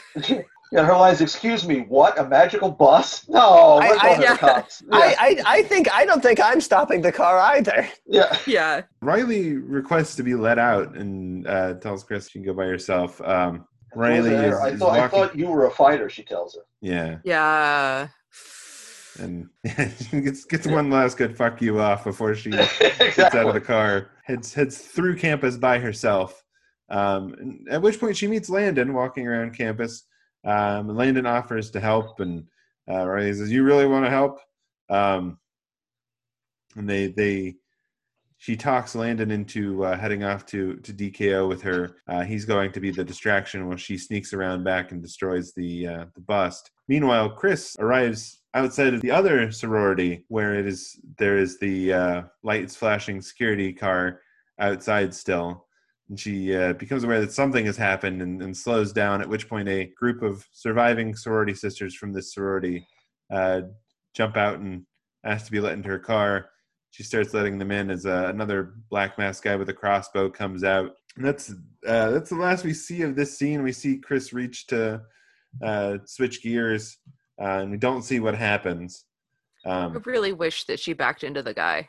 I thought that I assume too. she does. Yeah. Because she has the bow later. Oh, yeah. That's okay. right. Yeah. So I assume they run this guy over and then salvage. They have at least 2 bows in that last scene. I suddenly, right now, I'm thinking, oh, this is the reason. This is the R-rated version. It wasn't for the death of the victims. Is that showing the gruesome, brutal death of the attackers? Oh, hold on. Ooh. Alternate version, the DVD and Blu-ray release of the film features some of the deleted and extended scenes that were removed from the R-rated version. Some differences include a shot of the arrow sticking out of Nate's head, a longer shot on the blade in Jesse's face, around 7 uses of the word fuck during Nate and Marty's fight, and then during the final battle scene, Chris says, "Suck my clit," and there is also an added shot of somebody on fire. There's also an extended scene of Riley walking through the DKO frat house, but this just seems to have been cut for pacing. An alternate ending that's a little weird. There's a sort of, I don't want to spoil the alternate ending, but there's a sort of weird, oh, this could go badly again kind of thing. Okay, sort of like they're still out there kind of thing, or yeah, or there's be a new rise of such thing. You just get a glimpse, and it's like, oh wait, no, don't do that. yeah, no, yeah. Mm-hmm. It didn't need to be there. Better gone. Good job, theatrical version. Yes. Yeah, so we get back to Landon and Riley. Landon decides that he's going to use the key they got to bust in and act as if he's there to retrieve his equipment from the party the night before. He finds that it's been destroyed and finds this as a good opportunity to start yelling and causing a ruckus and attracting as much attention as he can to him. Riley, for her part, makes it cleanly in the back door and to the bust and is about to grab and destroy the bust when she hears somebody calling for help. So she goes back to find who's calling for help. Meanwhile, Landon is confronted by all the fraternity brothers, and he's getting a headache. This is where Brian says the founder encouraging him to let his true alpha out. I groaned in terror and no. Yeah, there were multiple moments in this movie where it was like, Landon. They decide they're going to induct him at this point. Riley has doubled back and finds that the person yelling for help is in fact Helena, who did not die, but is tied up. Helena lets Riley get knocked out because it turns out Helena's in on the whole thing. Curse your sudden Yeah. but inevitable betrayal. Oh man, Helena, your body is your own. I feel like there's a lot to talk about Helena and this betrayal, but it's gonna get explored in some interesting detail in this next scene. So I feel like we can talk about it after that.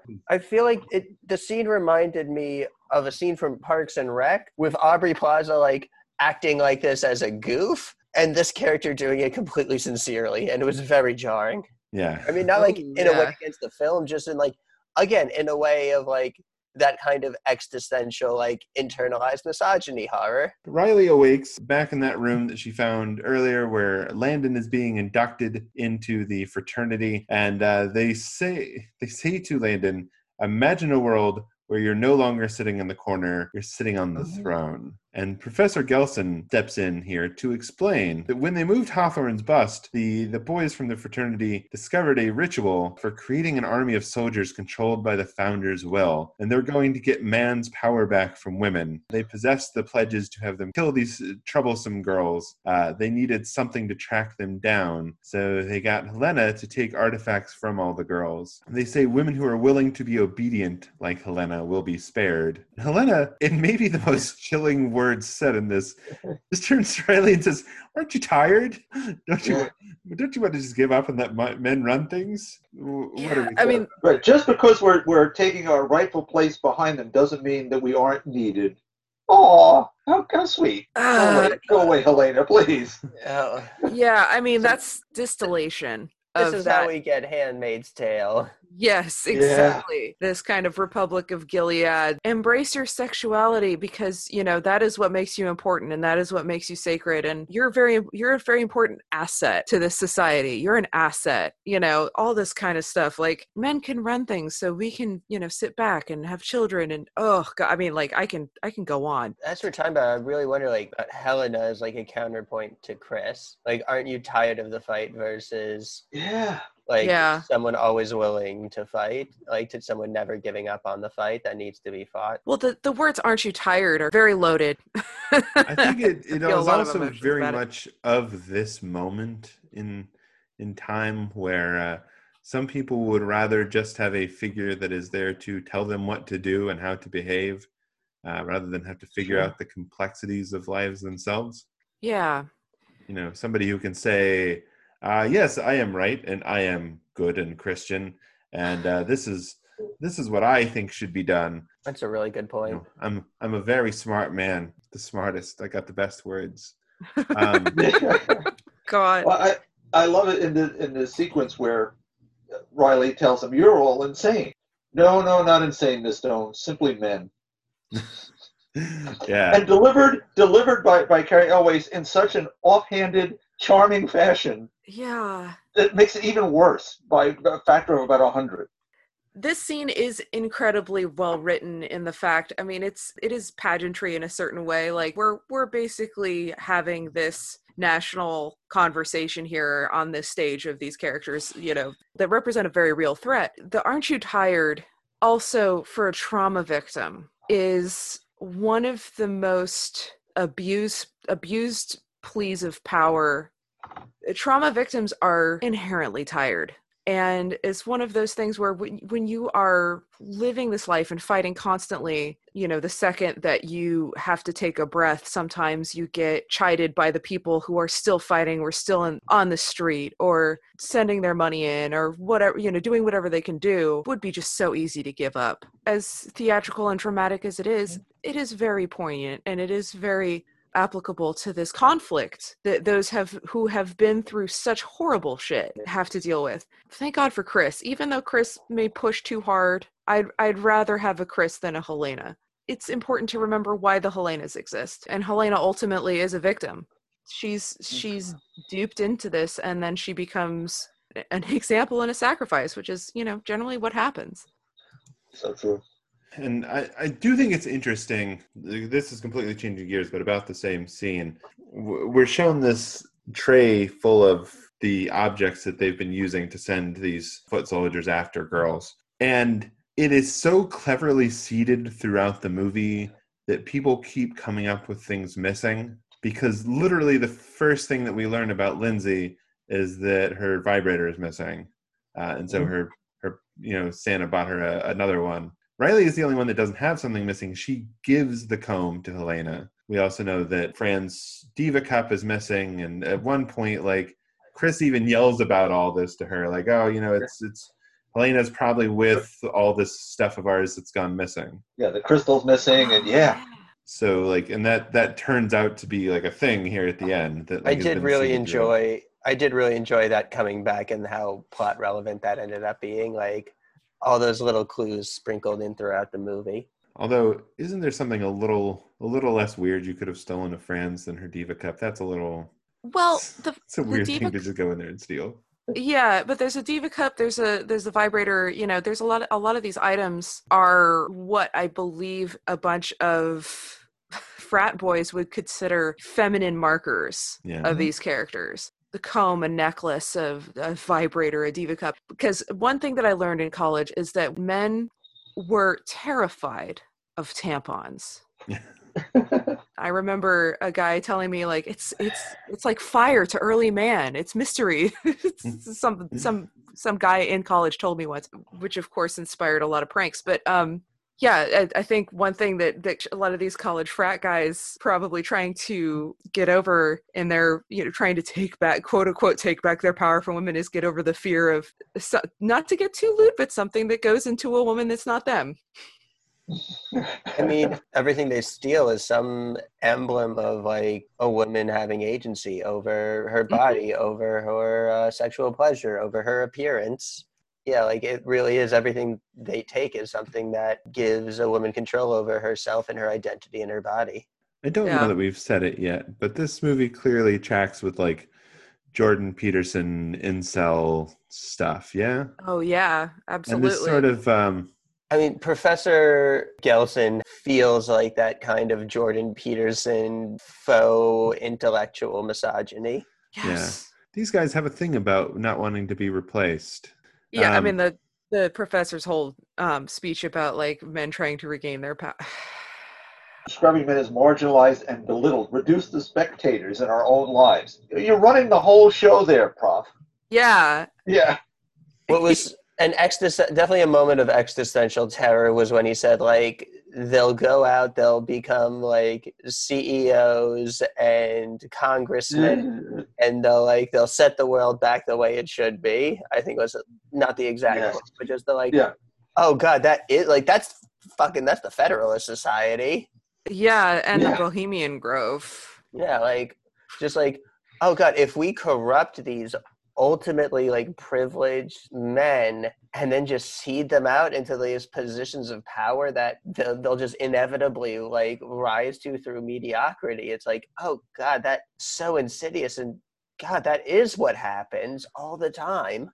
I think I think it was Emily, I asked, is the black goo the internet? Completely literally toxic masculinity.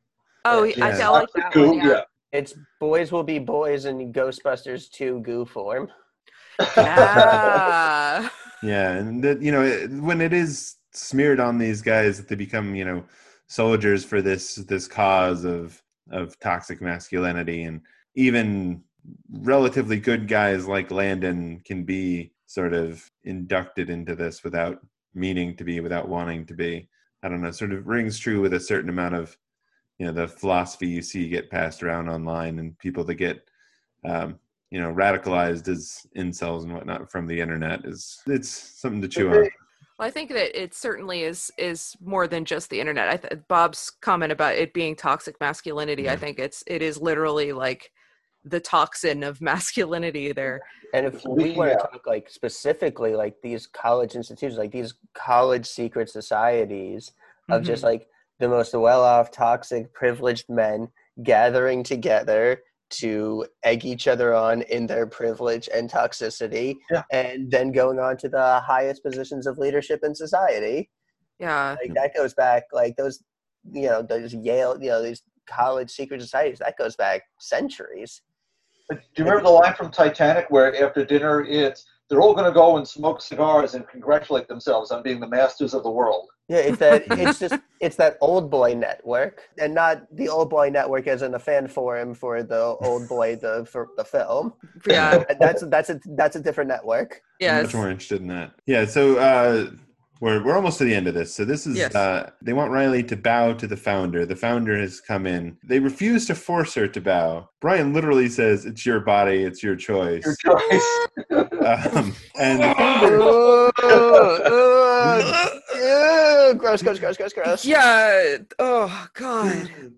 Walks in also and immediately snaps Elena's neck. So there's no question about the fact that bowing down and giving men what they want does not mean that you'll be treated well. Riley finally does kneel down to bow, and as soon as Brian is not looking at her anymore, she makes a dash for the artifact table and grabs the comb and fucking stabs Brian with it. Yeah. Yeah. Oh, Only beautiful. so effective, but she sure as hell does it. And then the founder attacks Riley and is choking her out, at which point the founder takes an arrow to the back because fucking Chris is here with an Yes. army of sorority girls. And I then- need to point out one particular sorority girl, or like one particular moment.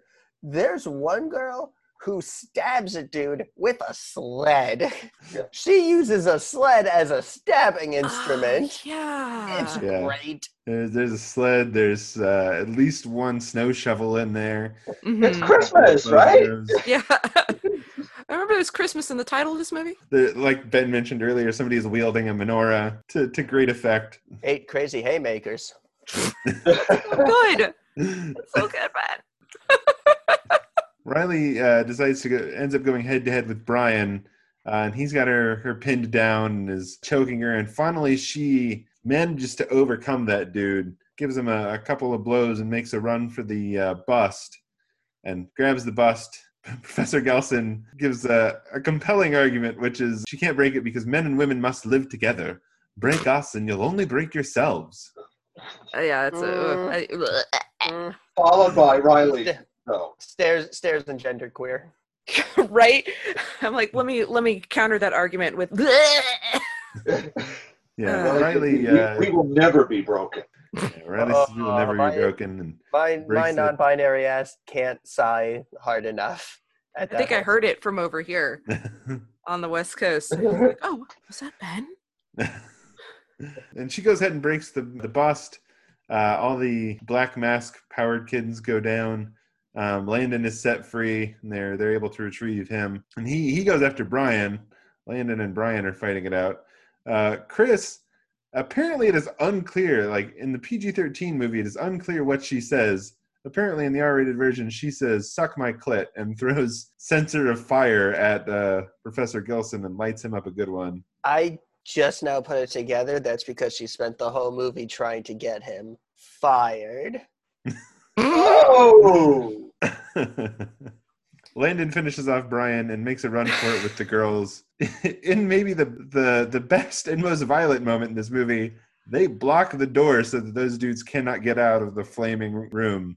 With their paddly sticks that they were Yeah. smashing on the floor, too. Just Yeah, a those little cricket extra. bats. What? Yeah. And frats just have those. I don't know why. Colonialism. Yeah, that sounds right. All the women and Landon make it out of the frat house, and the rest of them are left to burn alive. It ends with Riley standing outside watching as she is literally burning down the patriarchy, along with everybody else.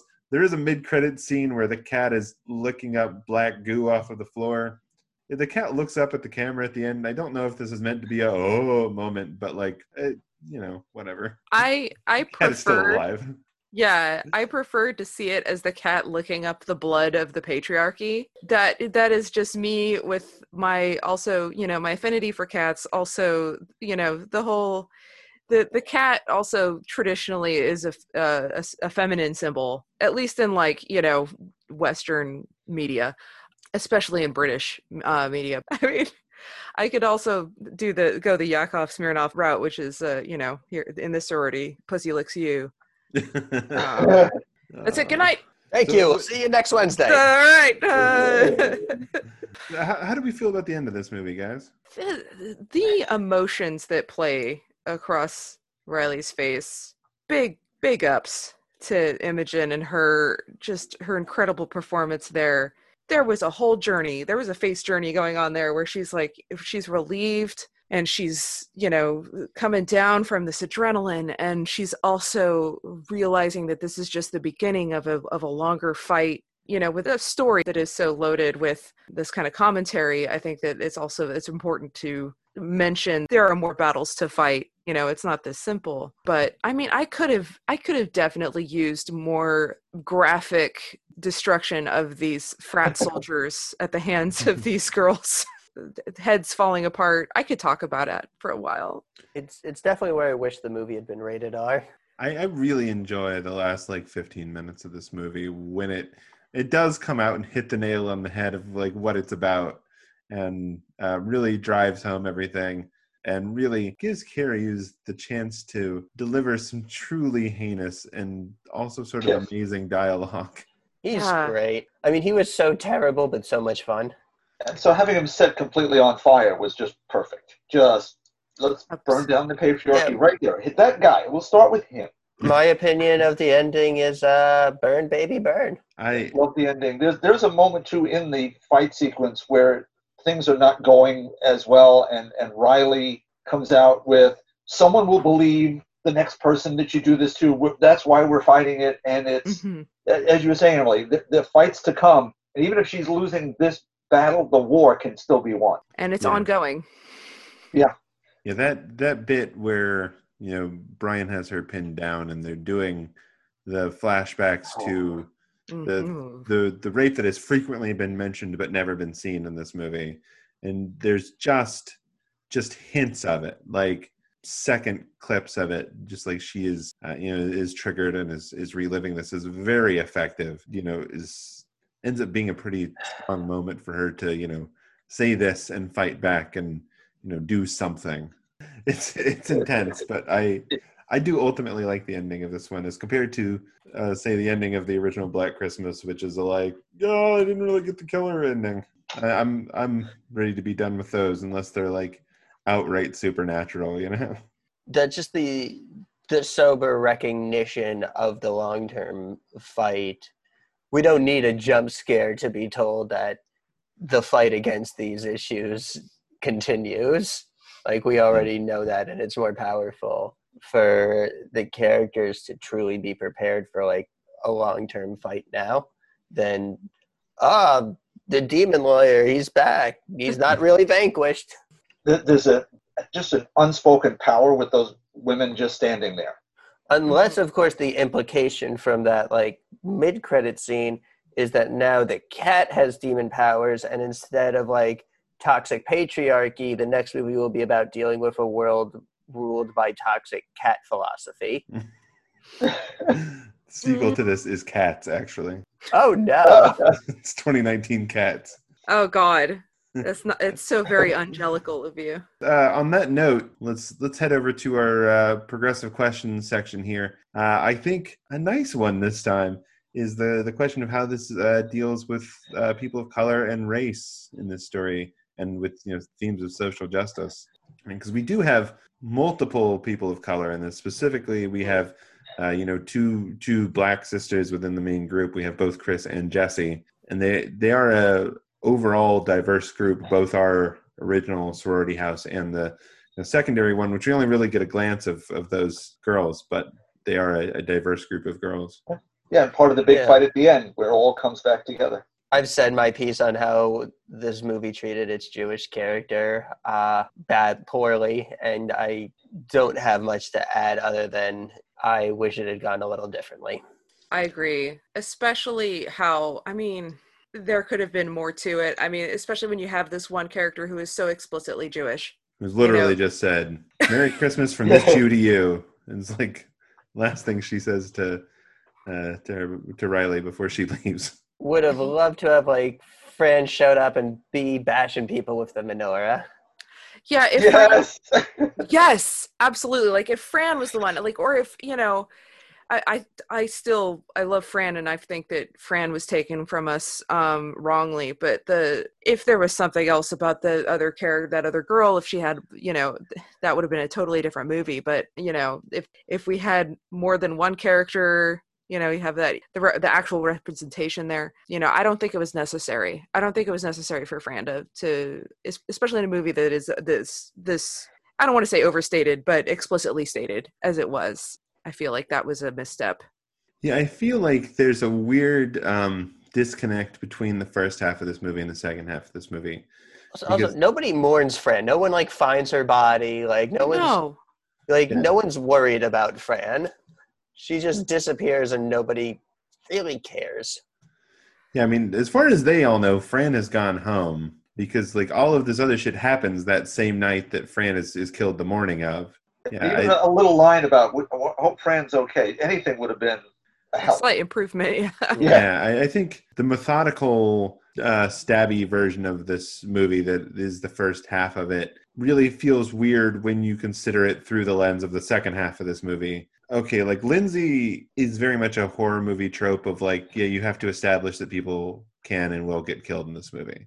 So, you know, you have to have the scene of the person in the opening getting killed. And that's fine. That's whatever. I think it starts trying to rack up this body count. You know, at first it seems like Helena has died. We find out she hasn't. That mislead actually really works for me.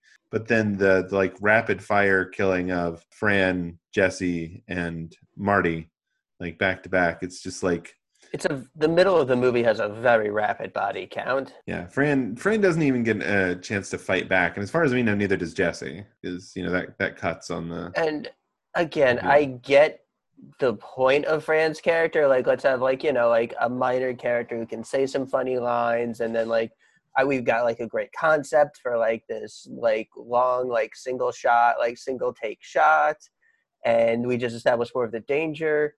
And again, if they hadn't just established like mere seconds ago that she is the one character in this Christmas movie who does not celebrate Christmas, then I would just be like, oh, what a cool horror scene. But you did establish that she's from a marginalized group, and then you axed her immediately.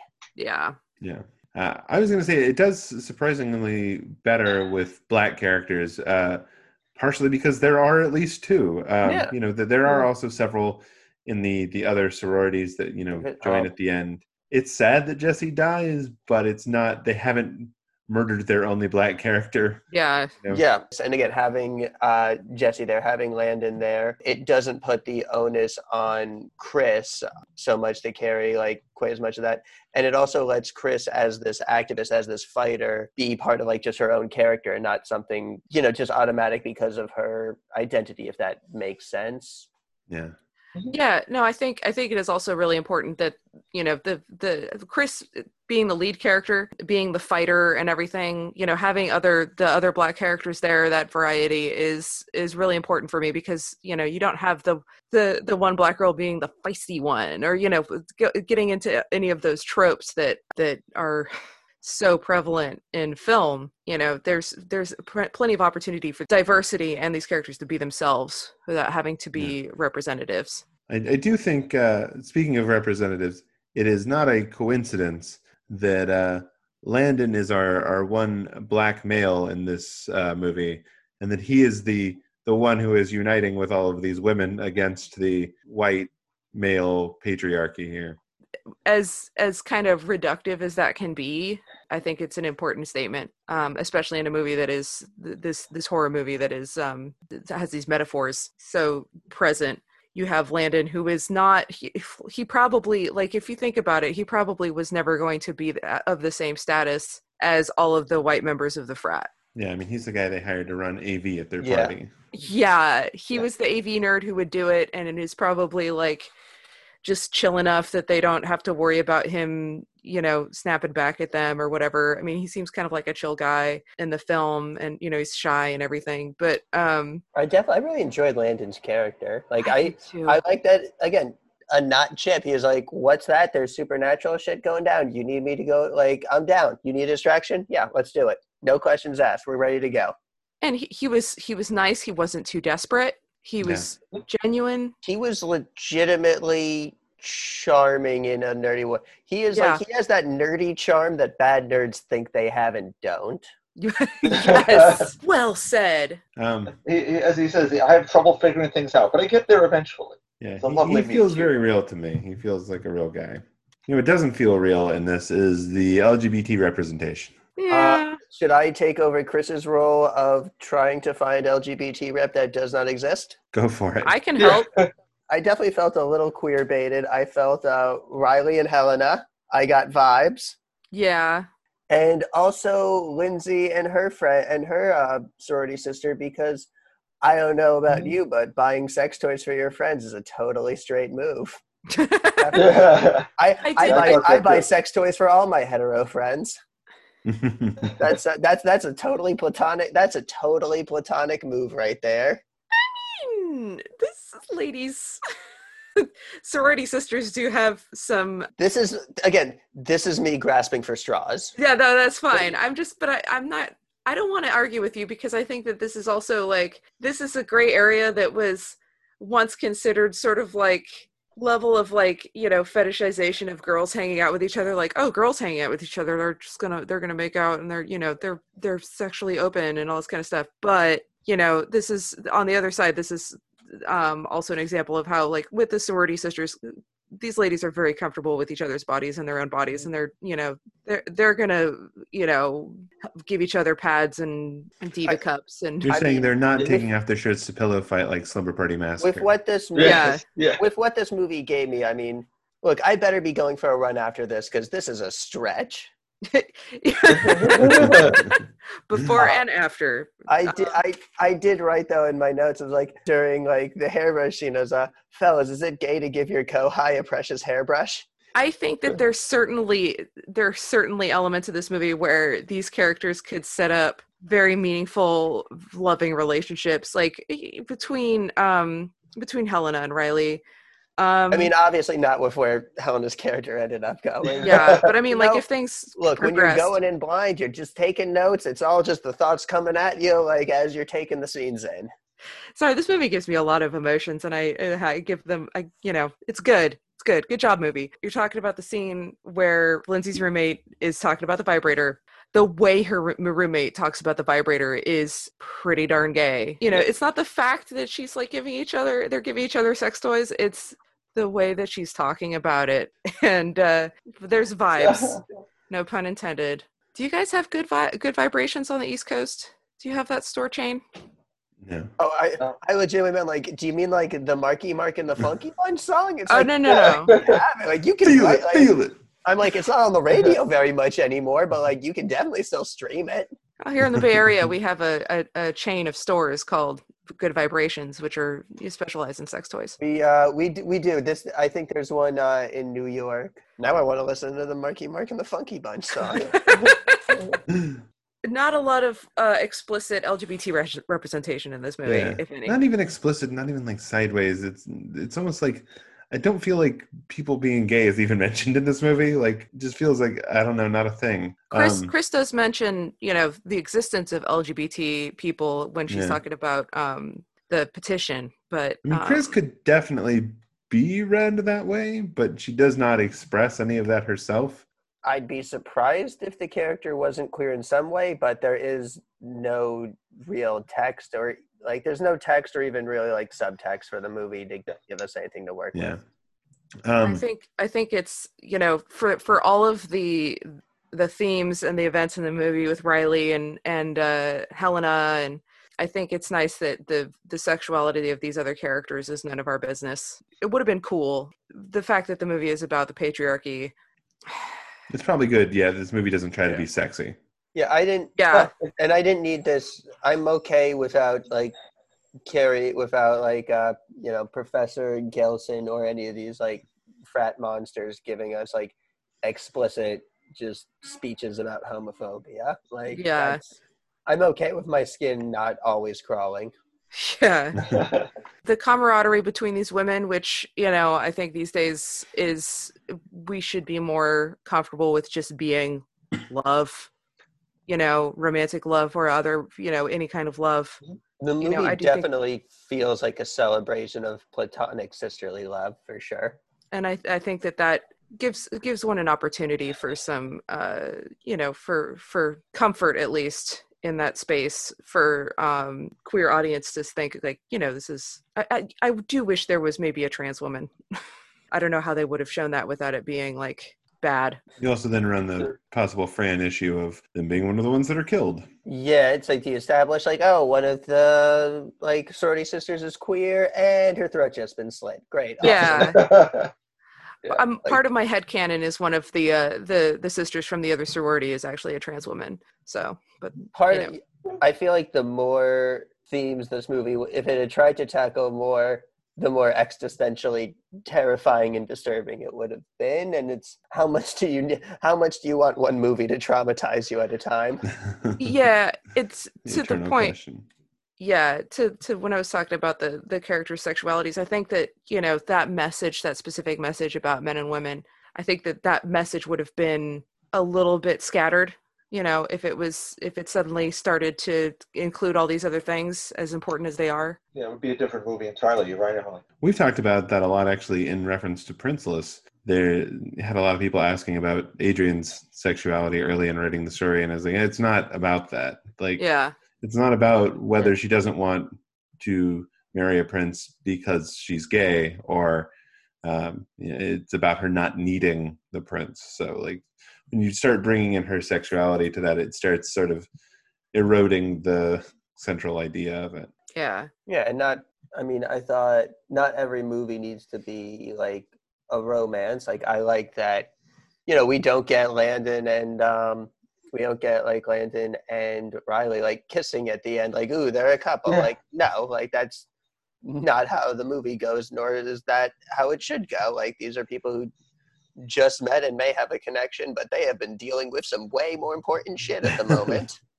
Right. The only sort of sexual scenes in this are assault. I guess going toward that, what do we have to say about whether this movie is feminist and the feminism of this movie? I would say definitely. Yes. It wears it on its sleeve, which is great. This is like when we're talking about like class and race in the first Purge. Like, how does this movie deal with it? Please see the last 2 hours of discussion. Yeah. Yeah. About as subtle as a brick to the face, and it's a brick that a lot of people need to their face. Amen. It's an important brick. Yeah, I mean, this is the center of what this movie is about. Like, the enemy of this movie is literal toxic masculinity. It is explicitly about bias in higher education and rape on college campuses, women not being believed even when all this crazy stuff is happening and people are disappearing, characters literally just having to get up and fight this thing themselves, even though they've been through all of this already. They're the only ones who will fight for them. So yeah, and I think usually I list out the like important female characters in the movie here because usually I can do that, but most of the extended cast in this is female. You have the 4 core sorority sisters that lasted last invasion there. You have Helena, you have Fran, you have Lindsay, you have this whole other sorority of girls. So it gives enough variety to where you don't run into a Black Widow problem. I did like how the other sorority did better. Yeah. Because usually the off-camera tragedy is worse. It's a lot more straightforward, just bloodbath. But in this case, it's like Shaun of the Dead. How like there's that group of where like Shaun's group meets, and there's like everyone has their own mirror image. Yeah. And then Shaun's group loses like all but 2 people, and then they show up at the end, and all of them are totally fine. They haven't lost a single person. And the B team in that movie was run by Jessica Heinz. So of Spaced fame. Oh God, Yes. I love her so much. Yeah, I feel like we could talk about the feminism in this all day, and we already have. The one other question is how this deals with mental illness and disability. I think that the biggest way it deals with it is in the trauma and triggering of For sure. Riley in this movie. Yeah, this is very much a movie about trauma. And it is not understated, which No. I think is important. And this is one of the first movies where a lot of the central conflict is this discussion about trauma and where the victim, how to help the victim, what's the right step, is there a right step? If I'm sure it would have been more of a complex conversation if the movie wasn't a horror movie, but the fact that conversation was there shows a sensitivity to that issue that is pretty new in film. And it's not unheard of, but it is always great to see, especially and it's one of those reasons that I really am glad that it's my cat eating the blood of the patriarchy. For young people to see that conversation displayed, I think that's really important because it's not a black and white issue. A group is going to have their Martys and it's going to have their Chris's and it's going to have their Rileys and, to a certain extent, Helenas. It's important to understand that Helenas are victims too, and that being a victim doesn't necessarily mean that you're helpless. Someone who's been through this isn't always going to want to be saved. Like Jeremy says, sometimes you got to save yourself. And that doesn't always mean that, you know, you need to be pushed into it. Trauma pushes you into something no matter whether you want it or not. Riley's agency in this movie is, I think, incredibly meaningful and important. You know, there's other aspects of mental illness that I'm sure that the movie could have gone into, but I think that, you know, the sensitivity to the trauma here is a little groundbreaking, and I really appreciated that.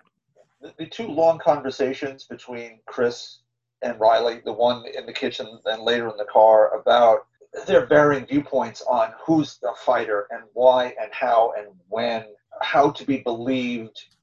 When they're fighting in the kitchen and Chris says to her, Riley is, some of us don't want to just disappear. Chris is trying to do the right thing, but is it the right thing at that moment for Riley? Even though Riley is starting to push back, the layers between them and the performances by the two women just sell that so well. You can feel the hurt, the anger, and it shifts as we go. Just so well done. It's in the writing, it's in those performances. Yes. And considering how, particularly in horror movies, there's so much exploitation of those sorts of events. And here, Yes. It's laid out, and it's the pure power and the pure hurt and embarrassment, self-victimization is all right there. Yeah, and I do appreciate that for the one scene that they do feel the need to actually show, part of the rape scene, that it is not at any point played as sexy. It is not revealing. It is not any of those things that these things sometimes are in horror movies. It is just flashes and trauma, and it is not a scene that you are meant to enjoy. I appreciate the way that was addressed. That wraps up our questions here. The only thing left to answer question-wise is, was this movie good, and would you recommend it? Yes, and 100%. Yes. Yeah, for sure. I would definitely recommend it within particular contexts. Yeah. But yes. Yeah, be very aware of the trigger warnings and what kind of content you're getting into. But if you feel prepared for that, then absolutely recommend it. Yeah, it's literally a movie that you shouldn't recommend to the Riley in your life. Yes, absolutely. Yes. Who is dealing with this stuff. Like, it is, it would literally, I think this movie would literally be triggering to a lot of folks who are in the same position as her. If they want to see it, they should go in knowing what they're going to see. And also be aware, because sometimes things are triggering that people don't expect to be. And this is one of those movies that, especially being PG-13, can have a bit of a conflicting optics, but I do think it's an important film. Just be aware. I do like that this film basically ends with the same final shot as Midsommar. Yeah. Watching a building with people inside of it burn. Anyway, let's get past that. The big thing here is recommendations. If people did watch this and they liked it, what do we think they would enjoy? I'm going to take the first one here because I'm afraid somebody's going to take my one answer if I don't. Okay. Which is Birds of Prey, the recent movie, which has basically the superhero version of this last scene in it, as it's a giant action scene where they're surrounded by countless odds and band together to fight all these evil dudes. It's a much more lighthearted version of some of what's going on in this movie, and it's a really enjoyable superhero movie with a variety of interesting female characters in it. It's not just one good female character who is expected to be the representation of this. They have a variety of good characters in it, and shares the same distinction when you look at it on, say, IMDb or Letterboxd, of people giving it a lot of 1-star reviews that maybe either didn't see it or saw themselves in it. Yeah, in the wrong. My recommendation is going to be read Paper Girls, the comic. Hey. Yeah, that's a good one. No question. I actually have two. One, some because of the setting, but also because we have a female lead character with a long, convoluted arc. It's the movie Happy Death Day, which is sort of a slasher movie crossed with Groundhog Day, as our lead has to keep reliving the day she's murdered on a college campus. And she keeps coming back and has to learn lessons about herself as we go through this movie, and she changes dramatically from beginning to end. And even the sequel is kind of lovely. For a second one, it's a remake that is, again, more a second pass through the material than a straight remake, and it's called Rabid, and it's directed by Jen and Sylvia Saska. And it's a remake of the David Cronenberg film from 1978. And he actually approved this remake. He was rather happy with it. And we have our lead character named Rose. She didn't even have a name in the first movie. She's just sort of lead. It was played by Marilyn Chambers back in 1978. Here it's Laura Vandervoort, who is on Smallville. And she's working in the fashion industry and she's already damaged. She's already had some problems with a car accident, has a terrible motorcycle accident, and her face is literally torn apart. She goes for an experimental surgery that ends up creating a thirst and hunger in her that she doesn't know she's even having, and ends up, for all the people people who represent those who abused her before, she takes her revenge as we go through this. It is gruesome. I will not lie about that. It is R and earns it. The lead performance, again, a very tortured lead character, and you watch the things go through her. It's very, very. It's definitely going to trigger, I have to say, because there isn't a sort of sexualized thing, but the violence it could be a bit much, but it is a powerful film by the Saskas. Rabid's been on my list for a long time, so sounds like I'm going to have to get around to it. The word I would not want to use, you're going to really enjoy it.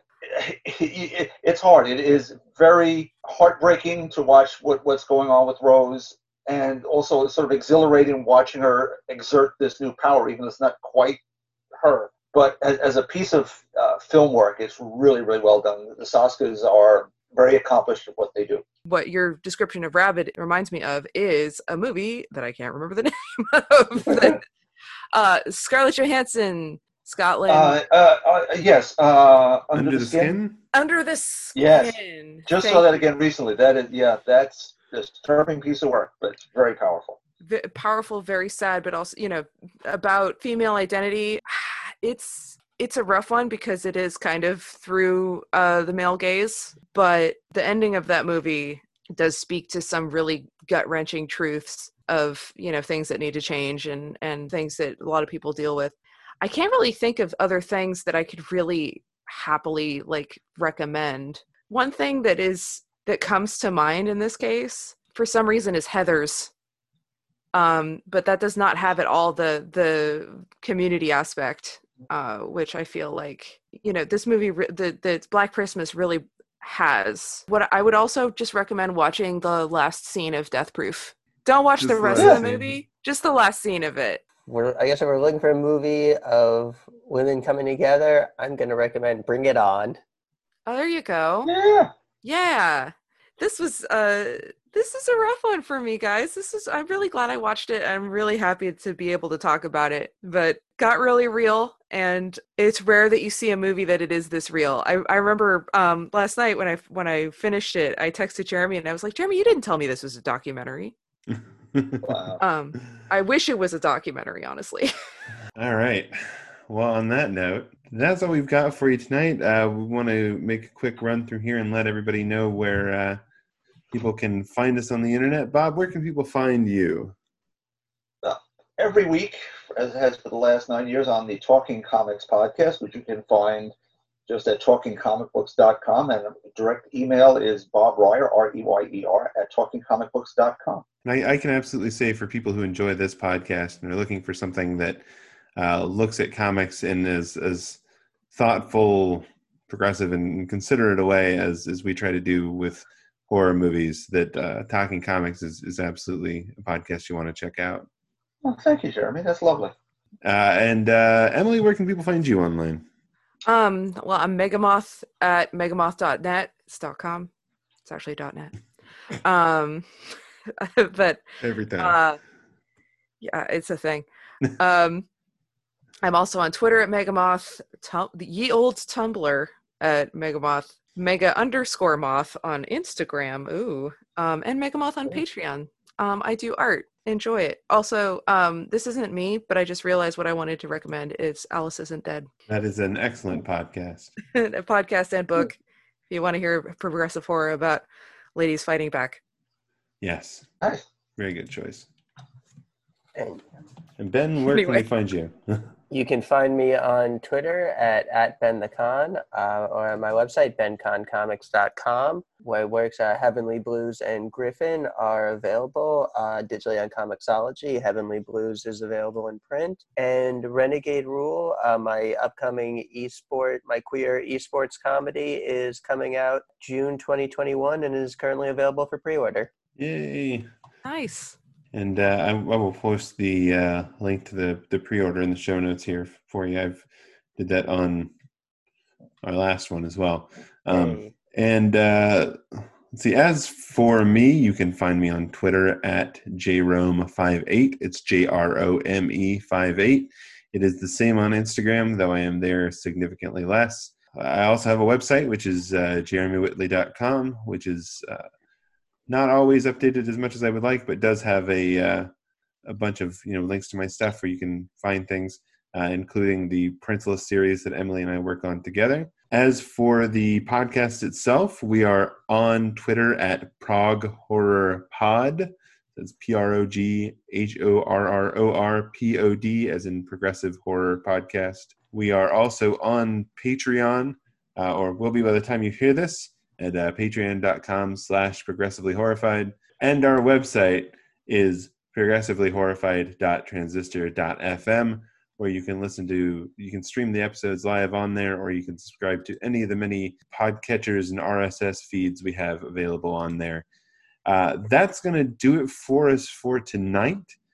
We do want to invite you to come back next week when we will have Jason Strutz with us on the program on New Year's Day, and we're going to be talking about The Descent, one of my favorite, very scary horror movies. Oh, I am going to be creeped the F out. Yes, you are. And Yes, you are. just make sure you're not in or near any small, tight spaces before you listen to this one. Oh, don't worry. I'm never cramped in tight, small spaces living in Manhattan. Ruh-roh. All right, well, we will see you guys next week. Progressively Horrified was created and produced by Jeremy Whitley. This episode was written by Jeremy Whitley, Ben Kahn, Emily Martin, and Bob Ryer. All opinions expressed by the commentators are solely their own and not intended to represent the intent or opinion of the filmmakers, nor do they represent any of the employers, institutions, or publications of the commentators. Our theme music is Epic Darkness by Mario Call 06 and was provided royalty-free from Pixabay. You can become an important part of Progressively Horrified by becoming a member of our Patreon at patreon.com/progressivelyhorrified. If you want to sponsor Progressively Horrified, please contact us via Twitter at ProgHorrorPod or our email at progressivelyhorrified@gmail.com.